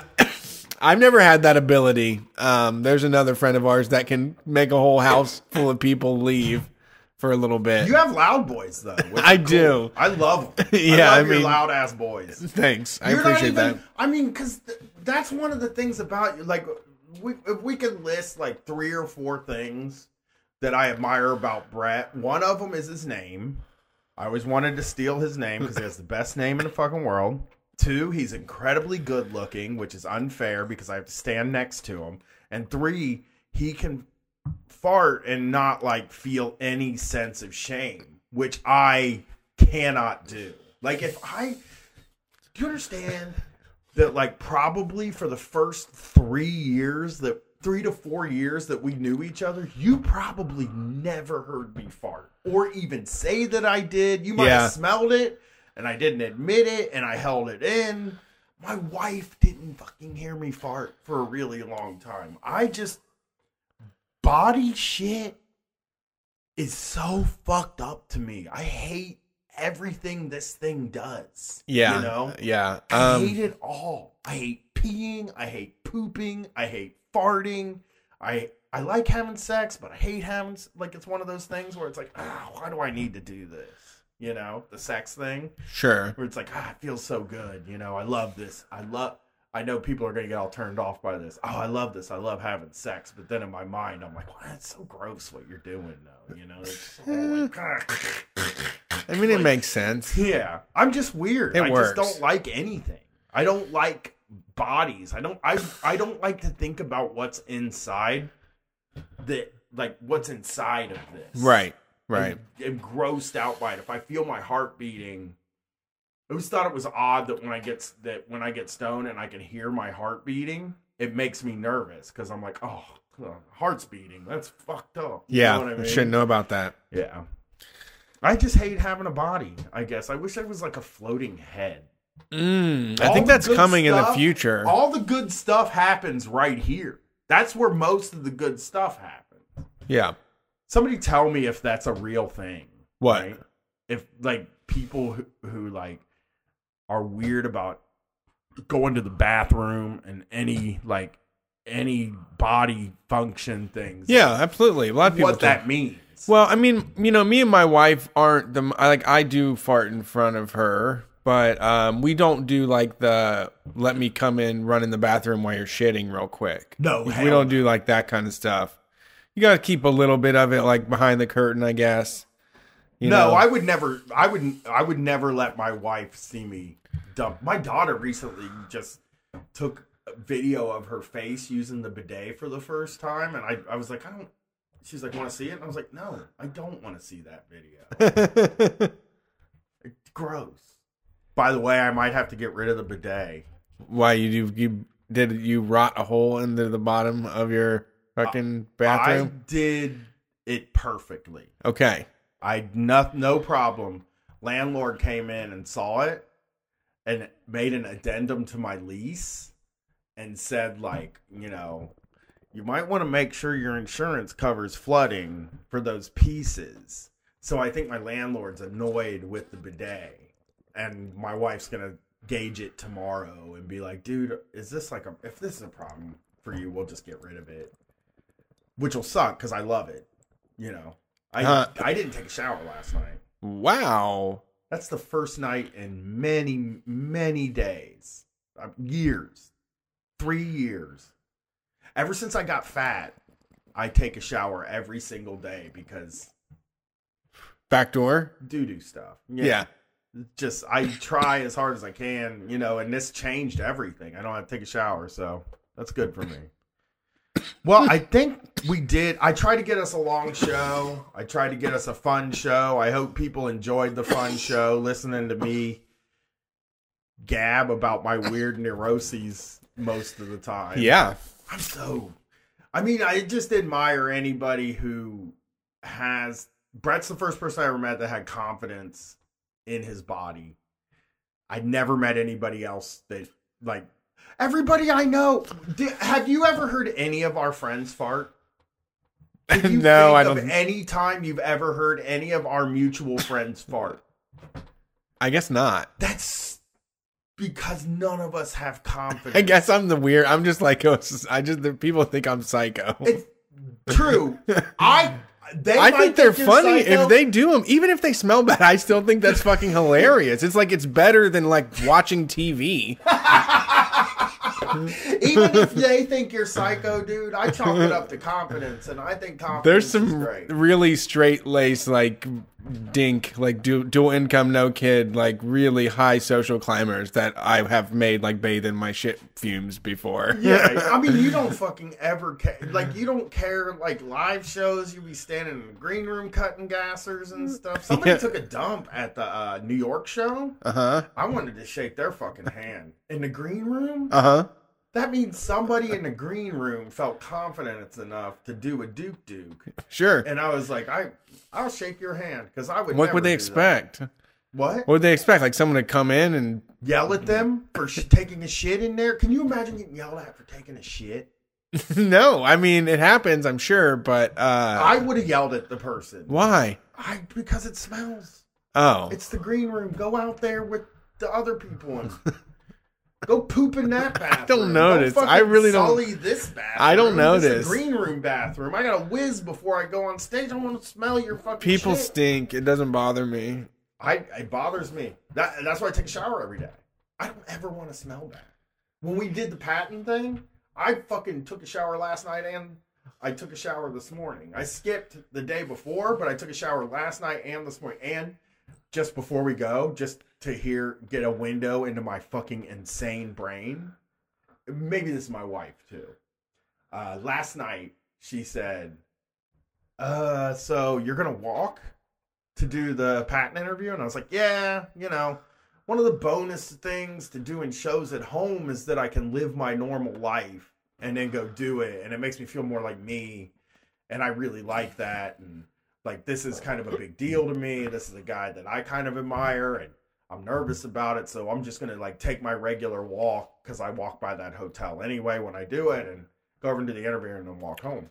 And she was like, you sure you want to do that? And I was like, why not? She was like, I mean, your shoes have like a little hole in them. Like, you're not going to like dress up to do this interview? And I was like, I wasn't going to. She's like, Brett's going to dress up. And I was like, I don't think he's going to. And she was like, I know Brett. Brett's going to dress up. I mean, if it was me, I would dress up. This is an interview. This is very important. And I was like, is he going to, do you think he'll be mad if I don't dress up? And I went through hell for 45 minutes, like an actual anxiety attack, laying in the car with my wife, trying, and like I kept saying shit like, well, nobody asks for me and then expects a guy that's dressed up. Like, yeah, street fight isn't like a thing where we would be dressed up or we would be expected. I don't think Patton Oswalt cares what I wear. It would, yeah, I think it would creep him out if I showed up in like business casual. I don't know what she like French blue shirt, like a business interview outfit. I think like, she thought, hey, Patton, great to link up with you today. I think we're going to have a great results when it comes to this cohesion we got going here. I thought she thought stage clothes, I think is what she was maybe saying. Oh, got it. But even I mean, then, it's like, I did my hair and like trimmed my beard and shaved and shit. Like, Why didn't is you- that dress up nowadays? No, That's just what a girl's got to do to look good. She probably meant jeans and boots and flannel and Oh, she nice like the. shirt. Are you gonna wear Like, the she wants costume? Are you gonna wear? costume. Yeah, she wants what I wear on stage at shows, not my long shorts and Oh. a t-shirt and with She's a she's not thermal under it. she's not confident in your long shorts, huh? Nobody is except for me. I think they're great. These are Yeah, great I shorts. can't, Patton didn't I mention the shorts. can't even see your knees. Yeah, Patton didn't mention the shorts. I was gonna make sure I asked him about the shorts before the end of the show, but it wasn't that kind of interview. But I should have. He could have. He would have been fine It with would have it. been important to ask him about the short. We'll ask more often. Just remind me when we're doing an interview thing to ask about the Shorts, right? Yeah, We because need to get everybody's take. I didn't bring the vodka either. He was drinking some fine wine, but I should have brought the vodka to have him try. yeah. Well, it was just so weird. Like, what would he have like? In my wife's mind, I think she thought of it like when she gets a job interview, and it freaked me out. Her saying it freaked me out. It's like, but I know more about my thing than she does, obviously. You know what I mean? But like, my self-confidence is so fucking low I know that anybody can say something. that you can send me down a spiral just by asking me what would be kind of a normal question, but I just don't think you need to dress up to do Street Fight. That's it. Yeah, I agree. I made the right decision. I wore the long shorts. Now I'm now Katie's got me second guessing myself. Maybe I What? should have worn like a tie or like a suit or something. No, like she thought like you I'm would, ready for Letterman. No, she thought you would dress like you do on stage and shit. You would do the like nice jeans and the nice shoes and That's cool shirt. That's all the time. That's not just for stage. Yeah. Yeah. I mean, I just wore a t-shirt. I just wore a t-shirt. No, you looked great. I wore a long sleeve t-shirt. I didn't really get all dolled up. Yeah. What she thought we were going to get. She thought you would get all dolled up and make me look like a fool in my long shorts and t-shirt. And but then, again, in like fresh pressed khakis. And then Patton would be like, you guys couldn't even fucking get dressed up for this interview? Like, I guess I'm nobody, huh? I guess I'm fucking nobody. I guess we're the same. I guess I didn't earn the right to wear these athletic shorts. You can wear them too. Okay, you can just say you're doing my job. It's 2019. 2019, people wearing fucking athletic shorts everywhere. Yeah, haven't even done the work. Yeah. Okay, whatever. I was like, you're interviewing for me. I don't think he sees this as like I don't think he sees Street Fight as something of two like really well dressed men. No.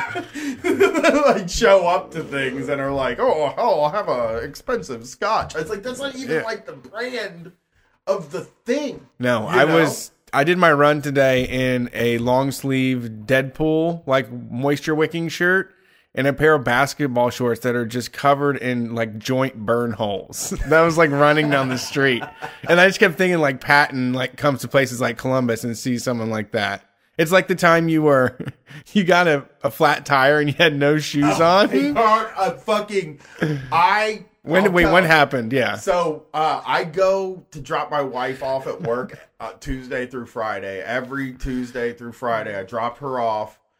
And sometimes during the summer, I just fucking get out of bed and go. And I was one morning wearing Adidas. I wear these Adidas shorts to bed, the same ones every night, gray with black stripes.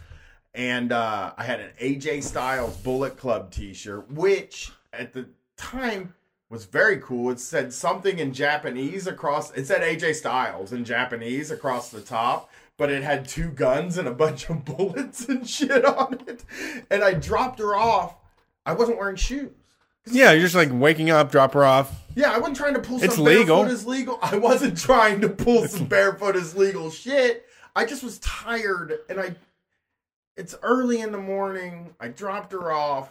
I get there. This motherfucking truck, this grocery truck thing, drives. I'm turning. He's pulling forward, and I'm honking and shit, and he's not stopping. He drives over my tire. Like, his tire goes up above and flattens my fucking tire. And I didn't have a tire to switch. Right. You know? And I didn't bring my cell phone with me. So I didn't have a phone either. And I was just like standing outside. The car didn't have tires is what it was. It was the kind of car that didn't have a spare tire in the back. And I'm standing outside my wife's work. I can't drive. I'm wearing no shoes, shorts, and a shirt with a bunch of fucking guns all over it. And I'm like trying to figure out what to do. Finally, I just go up to my wife's work and talk to the security guard. And I'm like, can you call my wife so I can get a, like get a ride home and get this thing taken care of? It was so, it was humiliating. Yeah. That's why I wear shoes now. That might also be like a big shoes thing for me. Because I was caught shoeless. Yeah, I got caught shoeless standing in my wife's fucking work at an office building. Yeah. In the middle of downtown Columbus without fucking shoes on and a pair of sweatshorts. It was terrible. Yeah, embarrassing. I have this pair of slippers that have like an outdoor bottom on them, but like I do not wear them outdoors. Like I just don't want them to be outdoor shoes. I just like wearing the hard bottom in the house. Indoor people are so weird. So we were going to pick up my wife, and I had like 2 kids with us, extra kids. And I just walked out in my slippers and was like, we're going to go pick her up, whatever. We go, we drop off the other kids. We're running late. So like, let's go get something to eat. And we pull up, and I'm like, I'm wearing slippers right now. And I'm just like, I probably feel closest as I could to you. Yeah. Where it just feels like a hole in the earth is like opening up and like swallowing me down into it.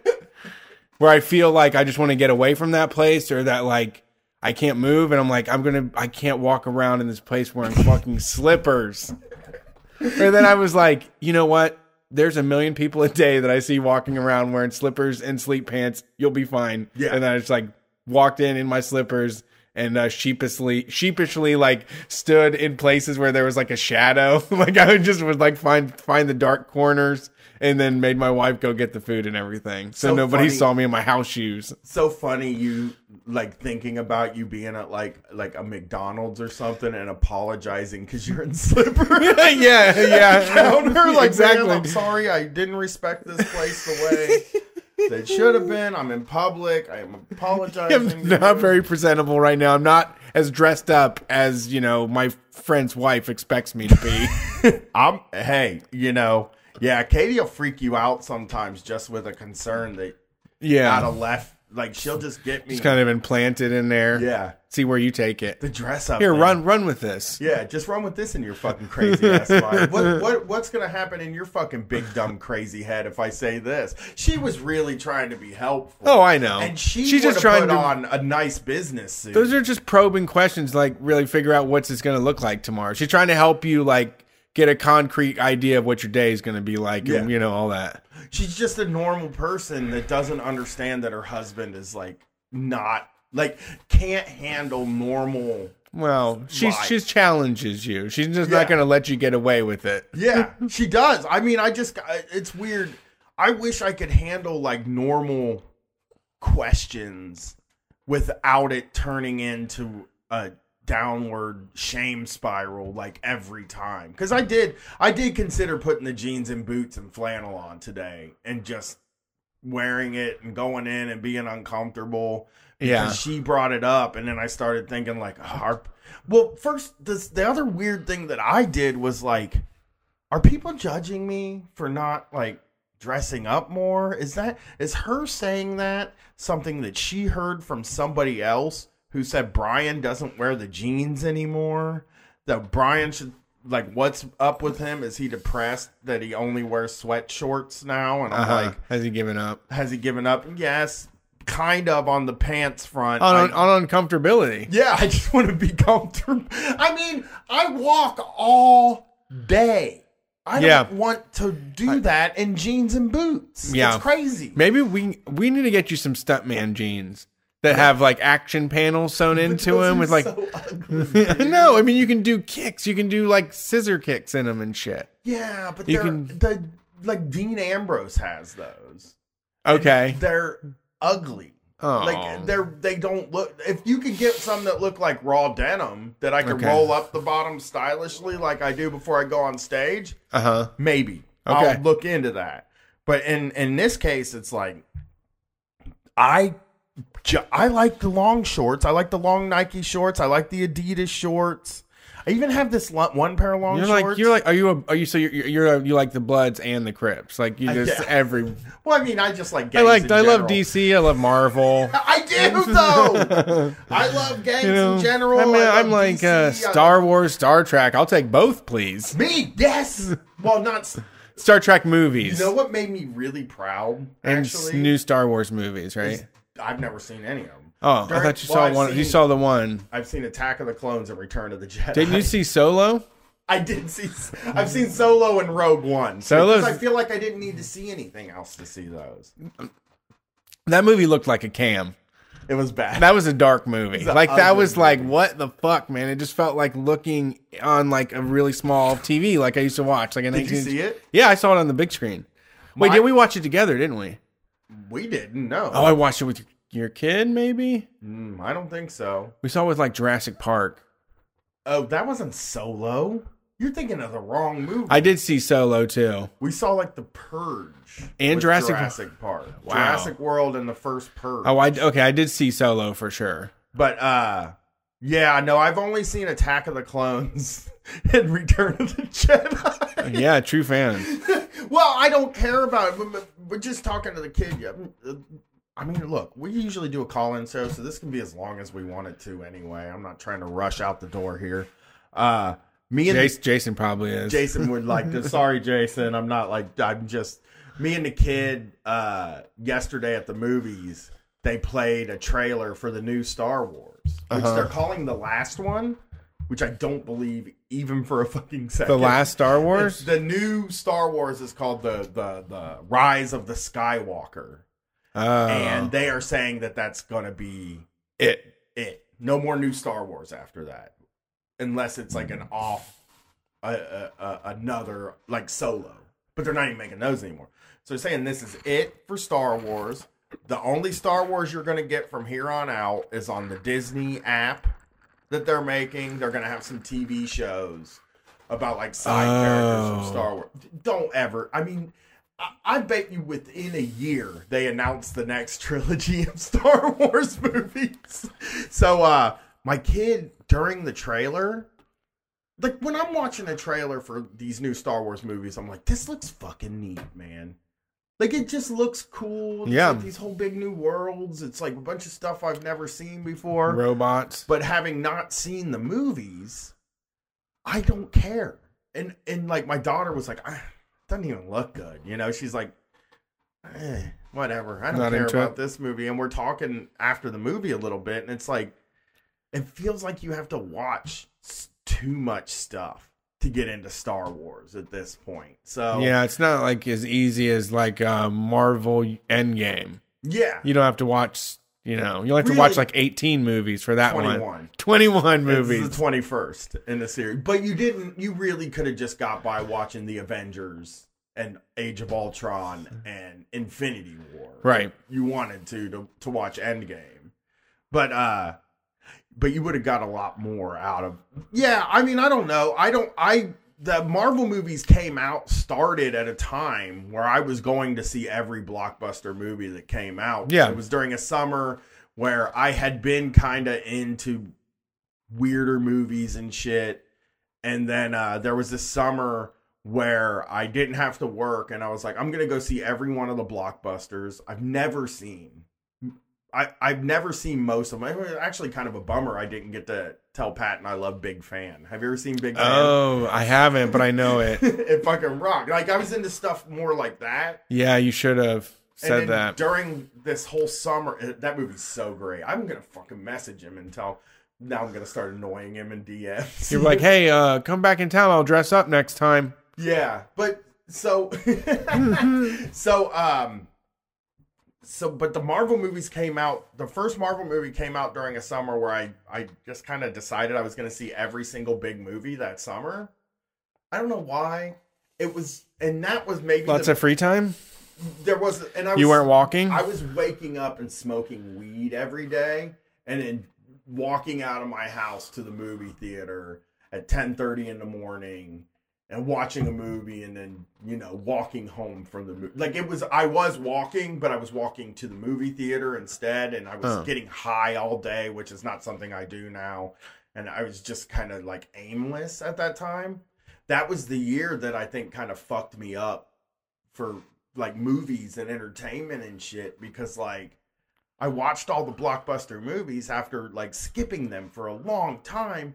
And I was like, these are actually fun. Because I think if you're not like watching them all the time, if you're not watching action movies all the time, or you're not watching these Marvel movies all the time, popping in and seeing one of them. Yeah. Like if you went and saw Infinity War, you'd be like, God damn, that was fun. Right. I kind of enjoyed that. But I did that for the whole summer. And I liked all the movies because I'm weird, and I like everything I see the first time at a movie theater. Yeah, and if it's big and loud. Yeah, and that's when I just decided, like, this is my life, man. I like these movies now. I'm a blockbuster guy. I'm a big blockbuster guy. I like big fucking gigantic movies. I like party music, because that was also like when I quit listening to things like Radiohead and stuff like that, where it was just like, this shit is too hard to grab a hold of. I'll just listen to like, the Cars. That was when I started listening to a lot more classic rock, because it seemed so easy and it seemed so universally accepted. And I've kind of got past that. But yeah, there was just this period of my life where like I quit watching good movies. I quit watching, I watch all the prestige TV shows, but I don't think they're great. I don't think they're like brilliant pieces of art. You and Matt Christman have done enough to break me of that. Yeah, sorry about that. No, but it is just a thing to sell commercials. Yeah. I mean, they're fun, but they're not important. Right. Right. They're not any more important. Like, people were, for a period, saying like, why would you read a book when you could watch Breaking Bad or The Sopranos? Yeah, I mean, I found out it was like, oh, have you seen that? And I'd be no. And then they'd be like, oh, okay. And then go on that we could talk about a million other things. But then like someone would be like, yeah, I've seen that. And like, oh, remember this part when they just, and like they can go off all about it, but I'm not missing out on anything. Yeah. That's true. I mean, I'm trying to take, because I've been so immersed in kind of mainstream movies and shit like that, I'm trying to take recommendations more from people and just doing it, just watching the movie, because like I don't feel like I'm like allocating my time, my entertainment time, to the most effect. Like, you can watch a bunch of bad shit if that's what you enjoy, and I do. But boy, I feel like maybe I should see something inspirational or like stuff. Really well done. Yeah, I mean, because I just don't watch anything good. And, yeah, every movie I see is bad. Yeah, I've been like also, and this has been a long time, but I've trained myself to stop being like, I'm not in the mood for this. I'm just like, I said I want to see this. I put it on my fucking list, or someone recommended it. Like, I'm just gonna turn it on and watch it and go for the fucking ride. Like, and I'll be, I'm talking about, these are all like award-winning movies, that I'm like trying to figure out which one to watch and wasting so much time. It's just like, I watch it and figure out for myself, Right, and a lot of times I'm not in the mood for this is because it's a more difficult movie, or it's a sad movie, or it's a movie without a lot of hope in it. Yeah. And like, those are valuable experiences. I mean, I remember watching Requiem for a Dream and being like, why the fuck did I do that? Yeah. But it also felt like I won in the end. Like, I watched this and I made it through it, and it was great. It's just kind of the same way Gwen, when I take her to see a horror movie, I took her to see Us, and she also saw the new Halloween. Like, she's gotten very into horror movies. When we're on vacation, there will be a Gwen show. I'll get her to talk about it a little bit. But when it's over, inevitably, the thing she says to me, it wasn't that scary. Yeah. And it like just, I know that it scared her, but she just like wants to prove like, no, Well, I'm older and it like wasn't actually that scary Right. for old kids like me. Yeah. You know? Yeah, it takes a while to understand that it's fun to be, how fun it is to be scared sometimes. My niece is really into like all of the hardcore horror movies. Her dad Yeah. took her to see It when it came out, and it fucking grabbed her. I mean, she has always been, I should have her on too sometime, because she's always been like really fascinated with death and stuff, which is strange. You don't see a lot of kids, like, I mean, my daughter, she was funny. She was like 5 or 6 years old, and she would say, hey, mommy, if we go grab that squirrel and squeeze it really hard, blood and guts will come out of its eyes, right? yeah. She like, just, yeah. But yeah, they're filled with blood and guts. She saw It, and then she was like, now she's like, she wants me to take her to a concert with a mosh pit really bad, which I'm going to do, obviously.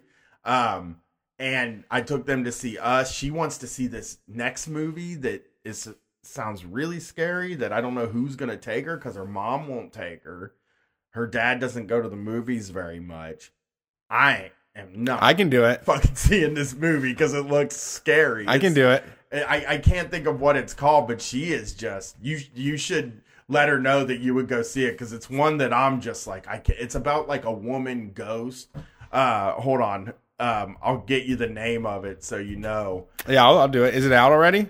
It is coming. The posters are all up in the theater. It's a big summer movie. Those horror movies, they just pump out so many horror movies. People love them. Yeah, they that movie Ma, I might go see. Did you see that? About this, it's called The Curse of La Llorona. Oh, okay. And it's I'm going to read you a little bit. In 1970s Los Angeles, the legendary ghost La Llorona is stalking the night and the children. Ignoring the eerie warning of a troubled mother, a social worker, and her own kids are drawn into a frightening supernatural realm. Their only hope of surviving La Llorona's deadly wrath is a disillusioned priest who practices mysticism to keep evil at bay. Wow. And sounds frightening. Trailer did make it scary. Actually, the trailer for fucking Ma is about a lady that meets these teens, and they ask her to buy them alcohol. So she buys them alcohol, and she's like, "Why don't y'all come to my house and party?" And they go to her house and party, and then she becomes like a total creep and starts stalking them in real life. And that's like, awesome. Yeah, it looks scary as fucking hell, man. Yeah, that sounds cool. It's Octavia Spencer is Ma.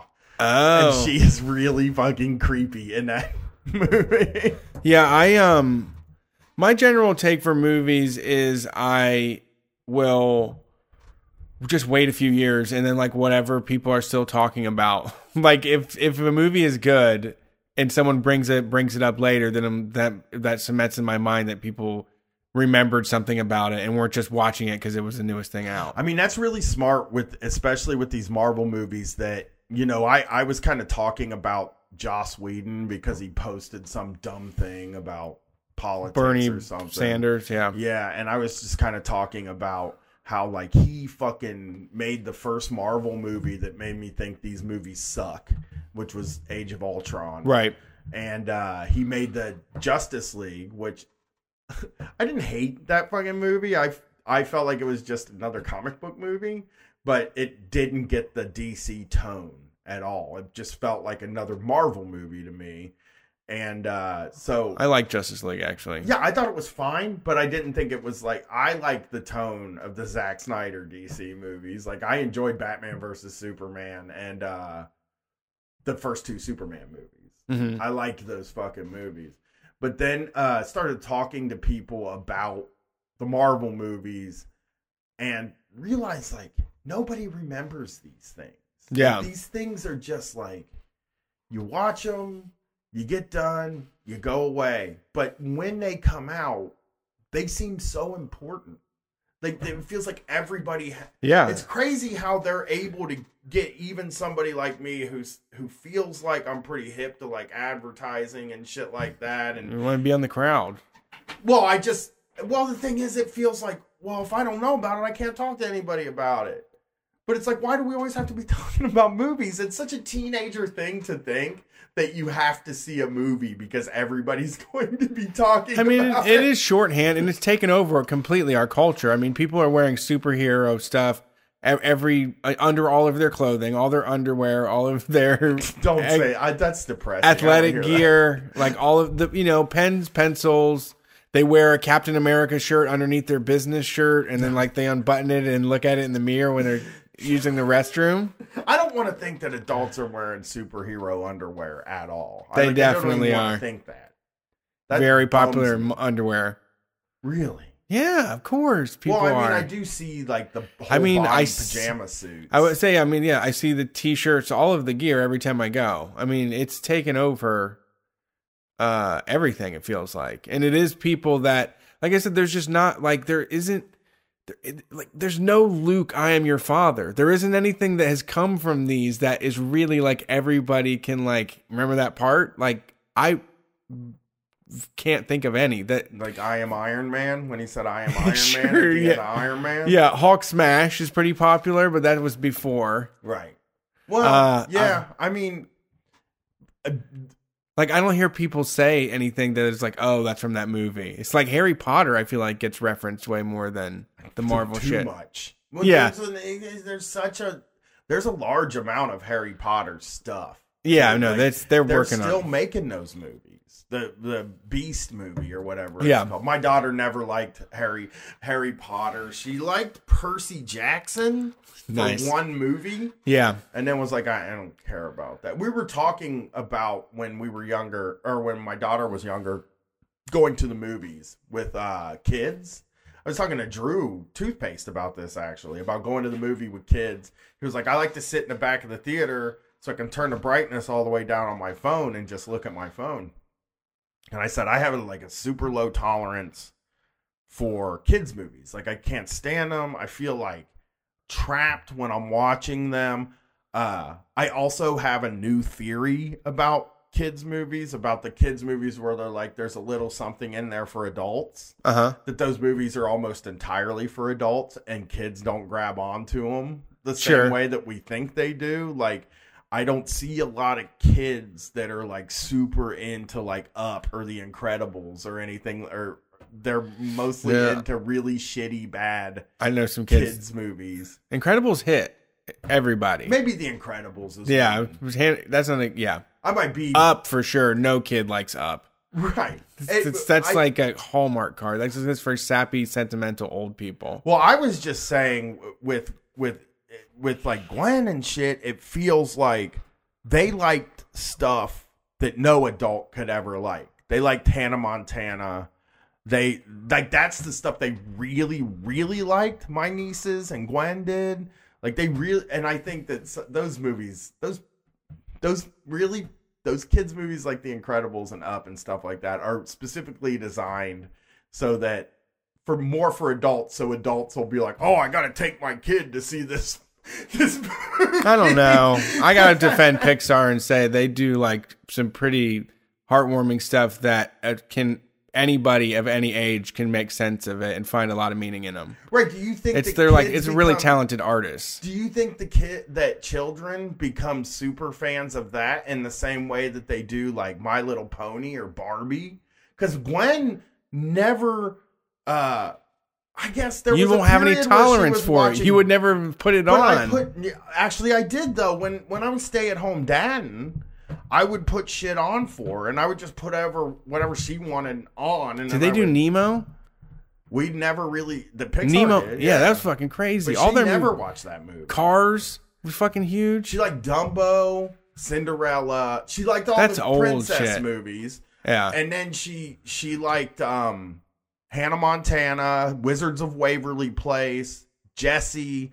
These just really loud, like Saved by the Bell type TV shows is what she bought way more into that than she did the Pixar stuff, which me and Katie took her to all the Pixar movies when they came out. Like, we took her to all of them. We saw WALL-E. We saw all the ones from when she was, and I feel like I remember seeing WALL-E. and being like, god damn, that was well, we're leaving, and me and Katie are like, god damn, that was like a good movie. That was really interesting. And Gwen was like, I thought it was boring. And I was like, oh, well, okay. Yeah, I guess. Yeah, I mean, not all animation has to be for children as well. I mean, it's not immediately children. That's like saying video games are only for children too. Right, but I thought those movies, I guess those movies are made for families. Yes. More than they're made for just like kids' movies. Right. Kids' movie is more like the Mr. really Peabody cynical... I took Gwen to see that. It was horrible. You mean Charlotte watched that one a few times, but it was like before she had like a personality. Yeah, I don't remember it. I mean, they just tend to like the JoJo Siwa.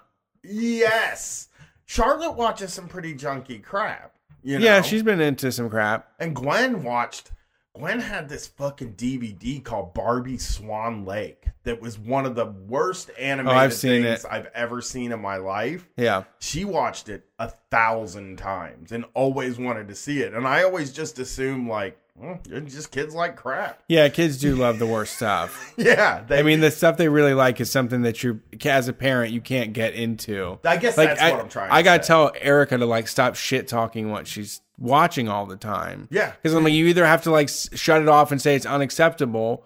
I mean, she thinks like she's guiding her thinking about it, but I'm like, just, let her watch. I mean, if you don't, it's annoying. It doesn't make any sense, but just let her fucking watch it, Right. Yeah. Because turning it off and saying it's unacceptable is like one of those things. It's like, if it's not offensive and it's not bad, it's just, you're just kind of being a dick. Yeah. You're like Caillou really sucks. Like every parent that has sit through Caillou, it sucks. But this is also, their kids are at an age when they like Caillou when it's not good to be picking on them. I always think about Saved by the Bell now and MTV. Those are the two things I think about where like as a teenager from probably the age of 11 until probably and then till like 26, the college years, right? No, Saved by the Bell is one of those things. This is like a fucking horrible TV show. You look at that fucking TV show and you're like, who would ever like this? Everybody did. But I was fucking obsessed with it. Or like you with City Guys. You still sing the goddamn City Guys song. Yeah, I'll bet you would watch an episode of City Guys right now if you could. I'd be embarrassed. Yeah. If I watched. I would not watch it. I couldn't imagine seeing it. And Saved by the Bell too was huge. I mean, but that was for like kids that weren't adults. It's like Hannah it's just for 11 or 12-year-olds, the one who imagine what it's like when they're going to be teenagers. You know? And you're never supposed, like, parents are always like, why are you watching this crap? Why would you ever like this? And it's like, well, I'm a kid and I'm, like, not as developed as you, and I don't really have, like, my taste figured out. A lot of times kids are just watching what their friends tell them. See, I don't know. I disagree. The kid stuff that's out now is, like, so fucking incredible. Like, My Little Ponies, when we were a kid, was like these really horrible still animations of these ponies, like, solving a mystery or whatever the fuck it was with their powers. But now it's like they get into like social issues and like how to treat other people and self-esteem and like acceptance. And, Steven Universe is like on another level of wokeness with like relationships and inclusivity and stuff. You were just watching She-Ra when I got She-Ra's huge. Yeah, this like, I feel like we're in the day and age now where it's like, so the stuff is actually quality, and like Charlotte does like stuff like My Little Ponies where she follows along with a long story arc and they pay off. It's not like someone told me that they used to watch Dragon Ball Z and they gave up because they watched like for 8 weeks in a row or 9 weeks in a row, and then because of the way that the TV seasons were set up, they would just reboot the tapes at the beginning. So they had 26 tapes of Dragon Ball Z. They would play 24 of them over and over again as part of the syndication. And it was just like, what the I'm not going to watch this guy power up again, Yeah, we've talked about this a lot on the show about when we were kids, like, well, I've said this about YouTube videos. I've done other people's podcasts where they're like, as a parent, are you weirded out by your kid watching a lot of YouTube shows and shit like that? And every time I answer it the same way, where it's like, okay, like, well, they don't ask me on podcast. It's like other podcasters will ask me and Brett parenting stuff a lot of time, and comedians will ask us parenting stuff because we're the only dads they know, I think. And I remember, I think it was the Chapo guys who asked me about those YouTube videos, those weird fucking YouTube videos. And I said, I think that when I was a kid, I was watching shit like He-Man and the GoBots, and they were just TV shows that were done as cheaply as possible, written by fucking probably some guy chomping on a cigar and saying, these kids eat this shit up. And they were just commercials for fucking toys, you know? Oh, yeah.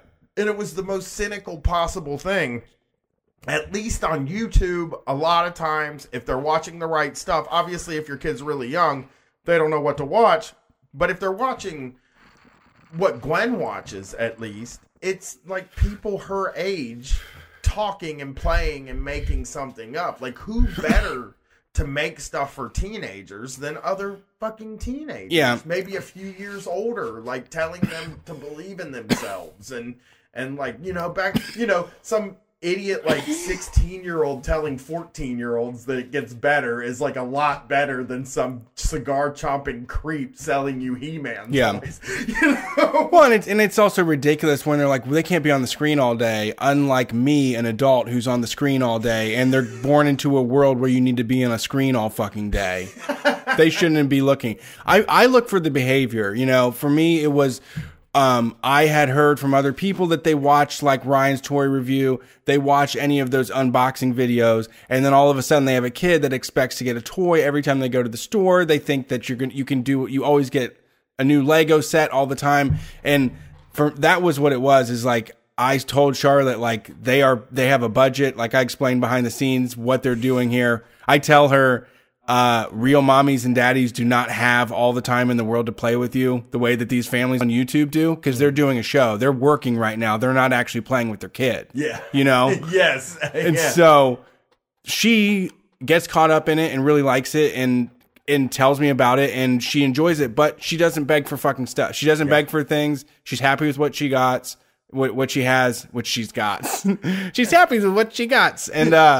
And so that's, for me, that's the behavior. And also, if we say no, it's time to shut it down for its bedtime, she turns it off, or we know 5 more minutes, which is fine. She sticks to that. It's like, I'm big about that too with her, is I feel like a lot of kids can't handle the transition from, like, you know, lunchtime to bedtime to playtime and all that stuff. And that you do really have to be like, or you have 2 more minutes and then we go. But like, you really have to wrap it up instead of just being like ripping it out of her hand and being like, it's bedtime. It's like, that's a good reason to start crying, you know? You're pretty, instead of like, are good at that. Finish your video, like finish your fucking video and then we'll go, you know? Yeah. Always letting them kind of, like, the thing about having a kid that at least I've figured out was that you have to let them think that they're running the show at least a little bit. Like, I if you want to, I guess, like, I want to raise a kid that's confident around other adults. I want to raise a kid who will understand that when she's 18, she's an adult, and that, do you understand? Do you see what I'm saying? Like, so that, like, she will have that self-determination and she won't be stuck in some weird arrested, like, 14-year-old thing where she can't cook. Nobody's ever made her cook. Nobody's ever made her do anything. Like, I'm trying to give her the tools to deal socially in the world when she is out of my purview. Yeah. You know? And I think it's important that I've always felt it was very important to at least give her the illusion that she's making decisions and that she's part of the family or part of the decision-making structure within the house, even if she's not. Like, I don't let her decide how much money I'm going to spend on her on, like, summer clothes. You know, I make that determination, and I'll buy you a pair of Birkenstocks, and maybe I fucking am not going to. You definitely are going to. I am. You're probably a caver. I mean, did you want to know the latest thing? Was I bought her the Lululemon pants again after saying I was never going to get them for her ever. Yeah, did we talk about this? I've now bought her 2 pairs. I think I'm going to buy more. Yeah, they're great. They sound great. Well, they make her happy. Yeah, and well, I gotta take her. My wife took her shopping when we were on the road last time and spent like $150 on her, and now I'm expected to now take her mall shopping. Oh, For some reason, that's my job to take her to Zoomies and let her buy something. A little more dangerous. Yeah, or go to Pacific. That's what the kids get from me. I think that's what I provide in our circle. Yeah. If the kids want to do dangerous shit, you can always just send them to me, and I'll Watch them. take them and do something. Make sure it's not too. Make sure they stay within the boundaries. Yeah, but let them think that they've way crossed the boundary. Yeah. I'm really good at faking like outrage to get them to not want to do like they're. Oh, I'm freaking him out. He's an adult. I don't want to. Like I did really good when I was when Gwen was real young. I was really good at like playing a board game and talking shit after shit, and then dropping the game at the end. And like losing, and then they get to be like, you fucking, you were bragging, you were, and like I don't think I ever lost on purpose, but most games you play with kids are games of really like games of chance. Candyland's a game of chance. Yeah. There's no like, but I would just talk shit so that if she did win in the end, she like slayed a fucking dragon. Yeah. You know what I mean? Yeah. I'm gonna take my niece to a 21 Savage concert if he ever comes here, because she's asked for that, and she's asked me to take her to a show with a mosh pit, so I'll probably like take her to an ICP concert when they come through town the next time, and like let her mosh in a fucking mosh pit. Just, I mean, these kids, like, they're old enough to do it. They want to have these fucking experiences, and like I want to be, if like the other parents aren't gonna do it, then I'll be the person that'll do that. I'll be the person that takes your son or kid to wrestling. If they decide they're into wrestling and you don't like wrestling, I'll take your kid to wrestling. You know what I mean? I'll take your kid to a concert. I'll go do, I mean, like, I'm not going to ride roller coasters with them. That's Right. Brett's That's job. me. Brett's a roller coaster guy. But the teens just, I mean, the two teens that we have running around now just like hanging out with me. I think they think I'm cool. I have a cool job. And I think they just like me. Like I said, I have a cool job and I'm nice, and I will take them to do things. And that's fine with me, you know? Yeah. If that's the thing, taking in the horror movies is like a rewarding experience for them, and it's me that's doing it, then that's fucking great. I hope everybody has some. I wish somebody had done that stuff for me. Jason is really the guy that did that for me. Jason put me in my first mosh pit when I was 15 years old. We were seeing Fear Factory, and he looked over at me and he said, "Are you ready?" And I said, "Yes." And then he pushed the three guys in front of me, and a pit broke out around me, and I was just in it. And I was like, I can't, like, this isn't that bad. This isn't. Yeah. And I got out, and I was like, the pit's nothing, man. You know what I mean? And you lose your voice and you're sore the next day from it. And it's just like really great experience that isn't super dangerous, but it feels like you just did something. And I will never forget that. I will never forget him starting a mosh pit for me. So I want to like provide. He took me to so many concerts that he honestly didn't really have to take me to.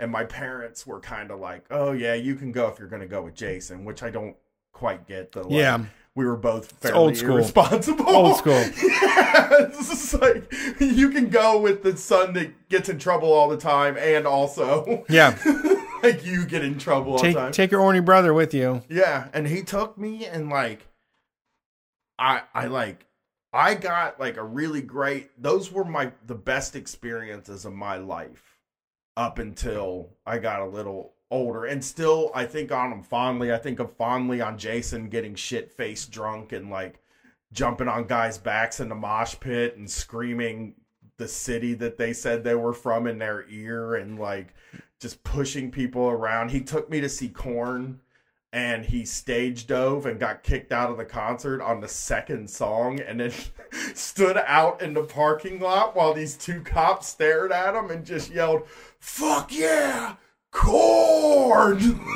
Like that as I was walking out. Like, I just remember all that stuff, and like, I want to give that to somebody. I always wanted to give that sort of thing to somebody. I mean, I'm going to probably do it a little safer than Jason did, but Jason was also fucking 18 years old, so, you know, you can't really blame him, but I just want to be that person. But we have a lot of kids running around, and I miss young kids now. I miss having 6 and 7 year olds like talking to me regularly and shit. And I'm getting to see my teen daughter experience the world through a teenager's eyes, and it's cool and it's interesting and it's fun. But I do also have that thing where like the thing that you have with Charlotte that you're going to get to watch happen for another few more years is like, this person is like discovering the whole world and how to behave and how to be around other people. And I think that really reveals that will, in the end, I'm sure it already has started, but like seeing her grow and seeing the things that she goes through will reveal to you in your own mind things about yourself.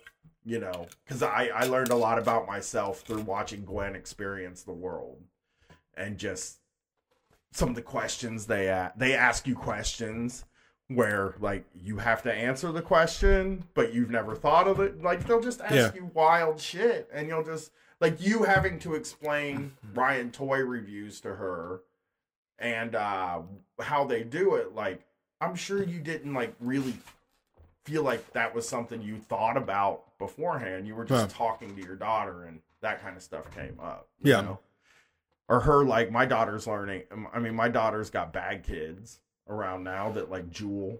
Yeah. And that you know, there's kids experimenting with weed now and alcohol and stuff, and like hearing her opinions on that kind of stuff, and you know, knowing in my mind that I tried that shit when I was 12. Yeah. You know? Yeah, for sure. And seeing her growth has been really cool, and seeing how chicken shit she is to, I don't think she's ever tried a Jewel. Sure. And I don't think she's ever. No. Well, you never know. I mean, you never know. Yeah, she might, you know, it's just weird, like her. I mean, she see enough of you vaping stuff. I mean, that kind of sets the standard on whether it's okay to vape or not. Well, she knows about weed. Right. She knows it's weed, and she knows that I do it because it gets me high. Right, but Jewel's the same thing. I mean, Jewel's just vaping. Yeah. I mean, you know her, though, and know that she, like... I don't... Well, you don't know who she's going to be. Yeah, but you know that she's, like, kind of...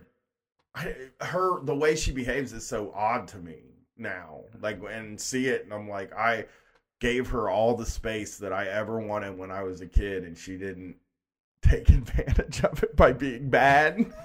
You know what I mean? Like, I gave her all the room to do all the things she ever wanted, and I think that like doing that made her reined her in, because I didn't feel like I had the space to get away with things when I was younger, and I just did it anyway. Yeah. I was like, fuck it, if I get caught, I'll deal with the consequences later.